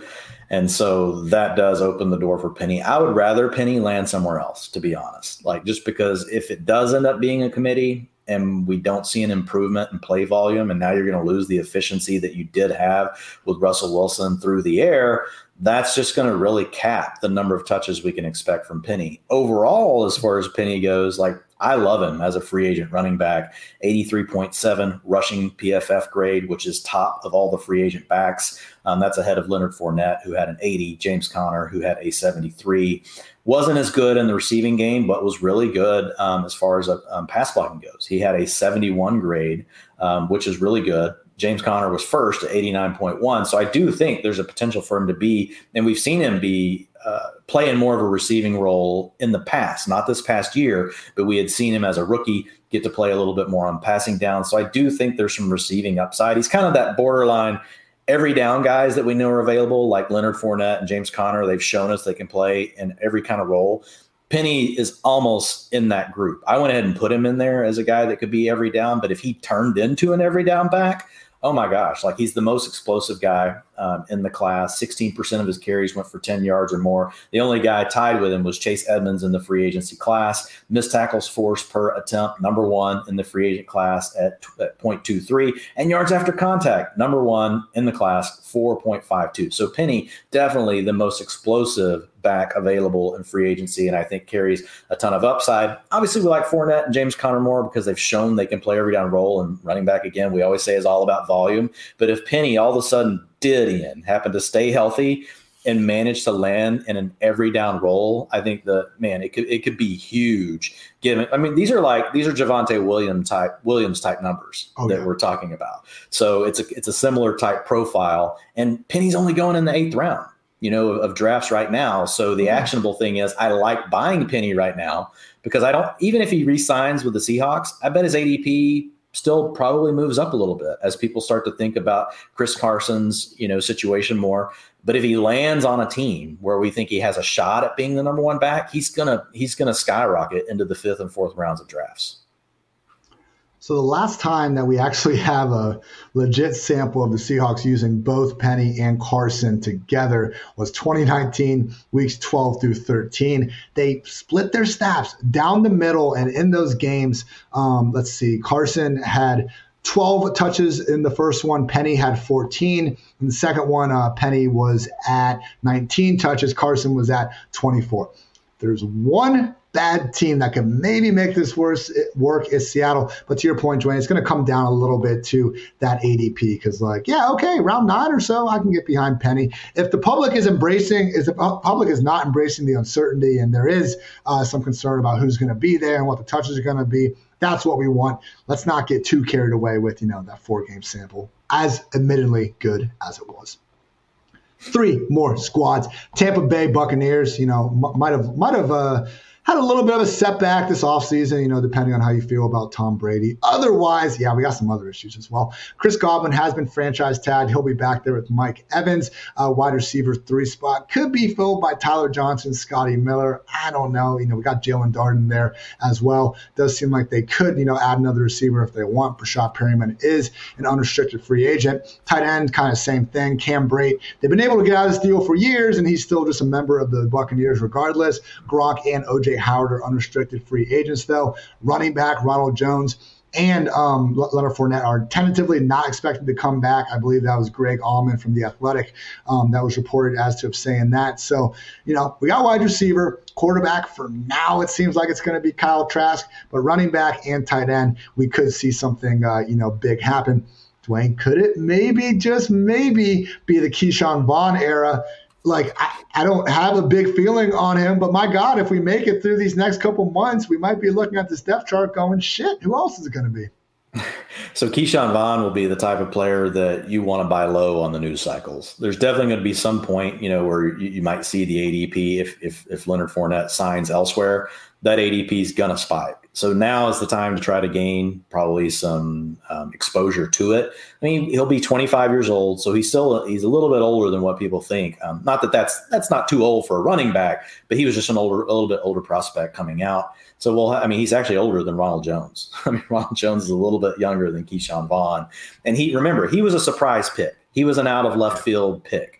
He was mocking at the time like around pick 160 or something like that. And then he ended up going multiple rounds ahead of that to the Bucs. So it was kind of a head scratcher. So I think the Bucs probably made a mistake. I'm not going to get super excited about Keyshawn Vaughn, but if I want to gain exposure, like now is the time to get a few shares, because you're not going to want to buy into him if all of a sudden he shoots up for some reason in rounds 5 and 6 because of other assets that you could be acquiring and the question marks that he's going to carry. I think he would be a good example of, even though he's only going into his 3rd season, of what I would really consider to be that traditional dead zone running back profile that I would want to avoid if it's going to cost me too much from a draft capital standpoint. We'll talk a little more about Godwin, Evans, and whoever they end up getting at tight end once that quarterback situation is a little bit more clear. But yeah, breaking analysis here. I think it's going to be a slight downgrade going from Brady to anyone else. So keep that in mind with these players. 2 more squads. The Tennessee Titans. Ryan Tannehill expected to be back under center once again. We have had some running back kind of news coming out of here, though. Darrynton Evans was released. Deontay Foreman and Dontrell Hilliard are unrestricted free agents. Wide receiver room should continue to be A.J. Brown as the wide receiver 1. Also have Julio Jones. I mean, the guy's not dead. I would just say if Julio happens to be there, in the later double-digit rounds, still Julio Jones, and he's cheaper than he's ever been. Nick Westbrook-Ikhine also already re-signed, should be the number 3 receiver in 3 wide receiver sets. Tight ends completely up for grabs. Jeff Swaim, Michael Pruitt, and Anthony Ferguson are all unrestricted free agents. Last year, those guys would rotate every week. Kind of envision the Titans once again rotating these guys. They wouldn't even give Jonnu Smith a full-time role. It's just going to be very difficult to imagine any tight end they bring in having that role. I'll believe it when I see it. Dwayne, something interesting I found yesterday, though, because when Darrynton Evans was out of the picture, I was like, okay, well, who's going to be catching the passes at running back? Derrick Henry, before he got hurt last year, caught 18 passes. Now, that's not a ton. His previous career high was 19. So 18 catches in just 8 games. He was on pace to shatter that previous mark. Is there a chance that Derrick Henry, who has had to spend his entire freaking career being the exception, to everything that we've seen in terms of expecting regression, just not being able to be a superhuman, getting all this volume on the ground. He doesn't catch passes. He's not necessarily supposed to be as good as he's been fantasy-wise. What if finally, year 6, year 7, whatever he's in, Derrick Henry starts catching passes? Because, my God, that would make it a lot easier to get behind him when otherwise we're worried about more injuries or just the drop-off in, rushing yards above expectation based on all the work he's already had. They don't have a pass-catching running back on the roster right now. Yeah, I mean, I think it's an interesting, looking at that early season run that he had, 17% targets per route run, which is pretty good, for a running back. So I think that there might be something to that. Like, look, Derrick Henry's not a guy who's going to work down the field. There's 2 types of really backs from a receiving perspective. And I think that the second type, most backs can actually do it. And it's just, you're the check down guy. You're the swing guy. Everything else is, they've run off the coverage. Nobody's open. Just dump it down, to the player. That A.J. Dillon can do that. Derrick Henry can do that. Andre Williams probably could have even done that. So people get carried away when they're like, oh my God, see, I told you A.J. Dillon could be a pass receiver. No, he's not a traditional pass receiver as a running back, but most backs can catch a ball, right, when the quarterback is 10 yards away from them and they're just standing in the flat. Like, almost all of them can do it. So the ones that have the sticky type of production year over year are the ones that are actually more part of the passing game beyond the line of scrimmage.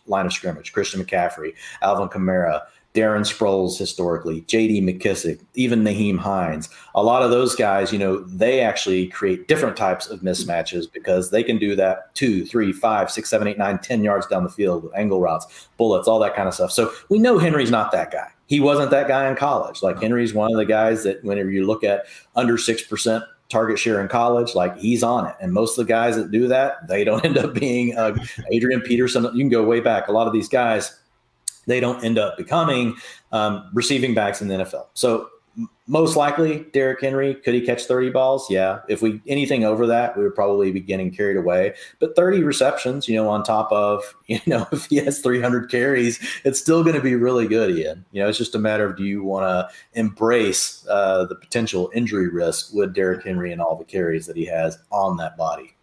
But yeah, I love it though. No one's saying the future Henry like Eckler, but my God, when the guy couldn't even average like 2 targets per game, it's like, hey, I don't know. He's one of the scariest guys we've ever seen in the history of the NFL in the open field. Maybe just make that part of the equation a little bit easier on the guy. But otherwise, it should just be AJB, Derrick Henry show in Tennessee once again. Final team as we hit the 2 hour and 30-minute mark. Great day to be great.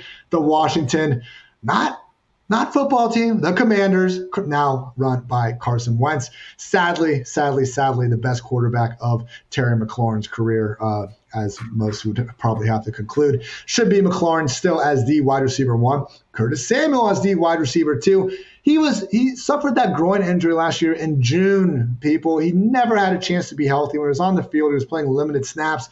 Don't forget that Washington is paying him as a top 24 receiver on a per year basis, might even be higher on a total value basis. I believe he is, yeah. $34.5 million is being paid to Curtis Samuel over this 3-year deal. That's more than Devontae Parker, Robbie Anderson, Tim Patrick.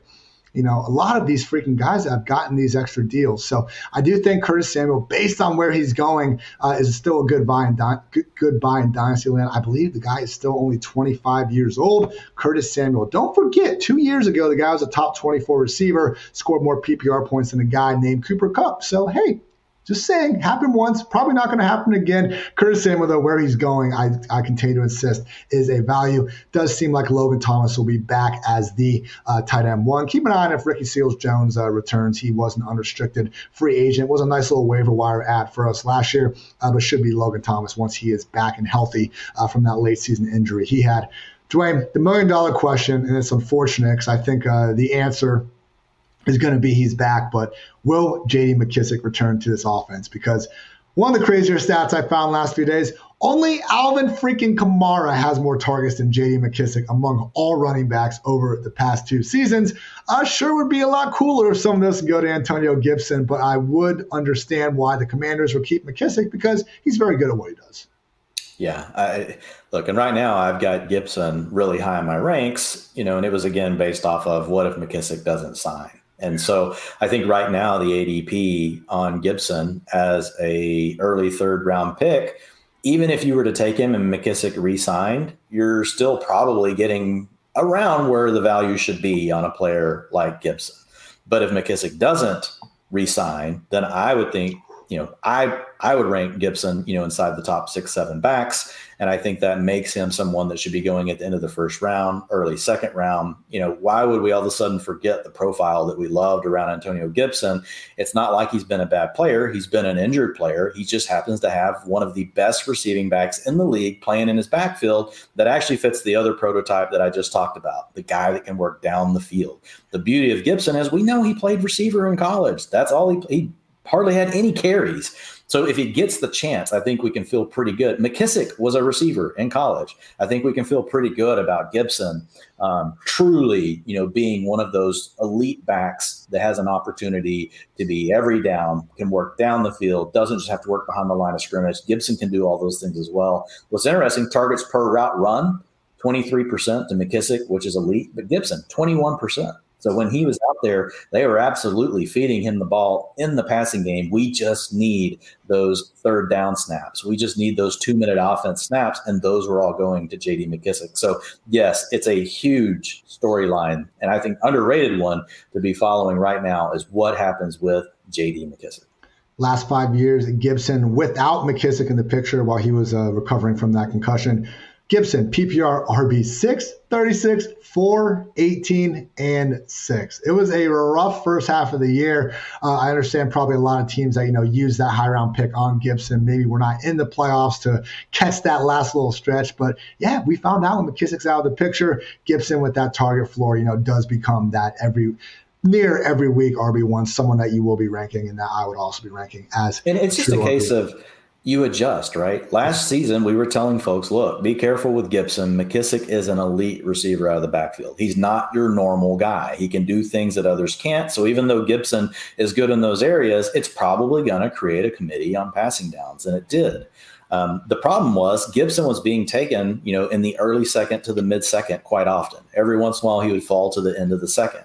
So now you have a player that could have McKissic out of the way, and he's going in the third. Right. So it's just you got to read the tea leaves each year, and you can't hold on to, well, I just don't like Antonio Gibson because he didn't score enough fantasy points last year. You got to look at the whole picture of why Antonio Gibson didn't come through the way people wanted him to. And there is a path for him to ultimately really destroy that if McKissic doesn't come through. And if not, you're still getting him for less than what people were overpaying last year. Very good point. Final thing before we get on out of here, I just got to list Terry McLaurin's career quarterback. It's been that bad.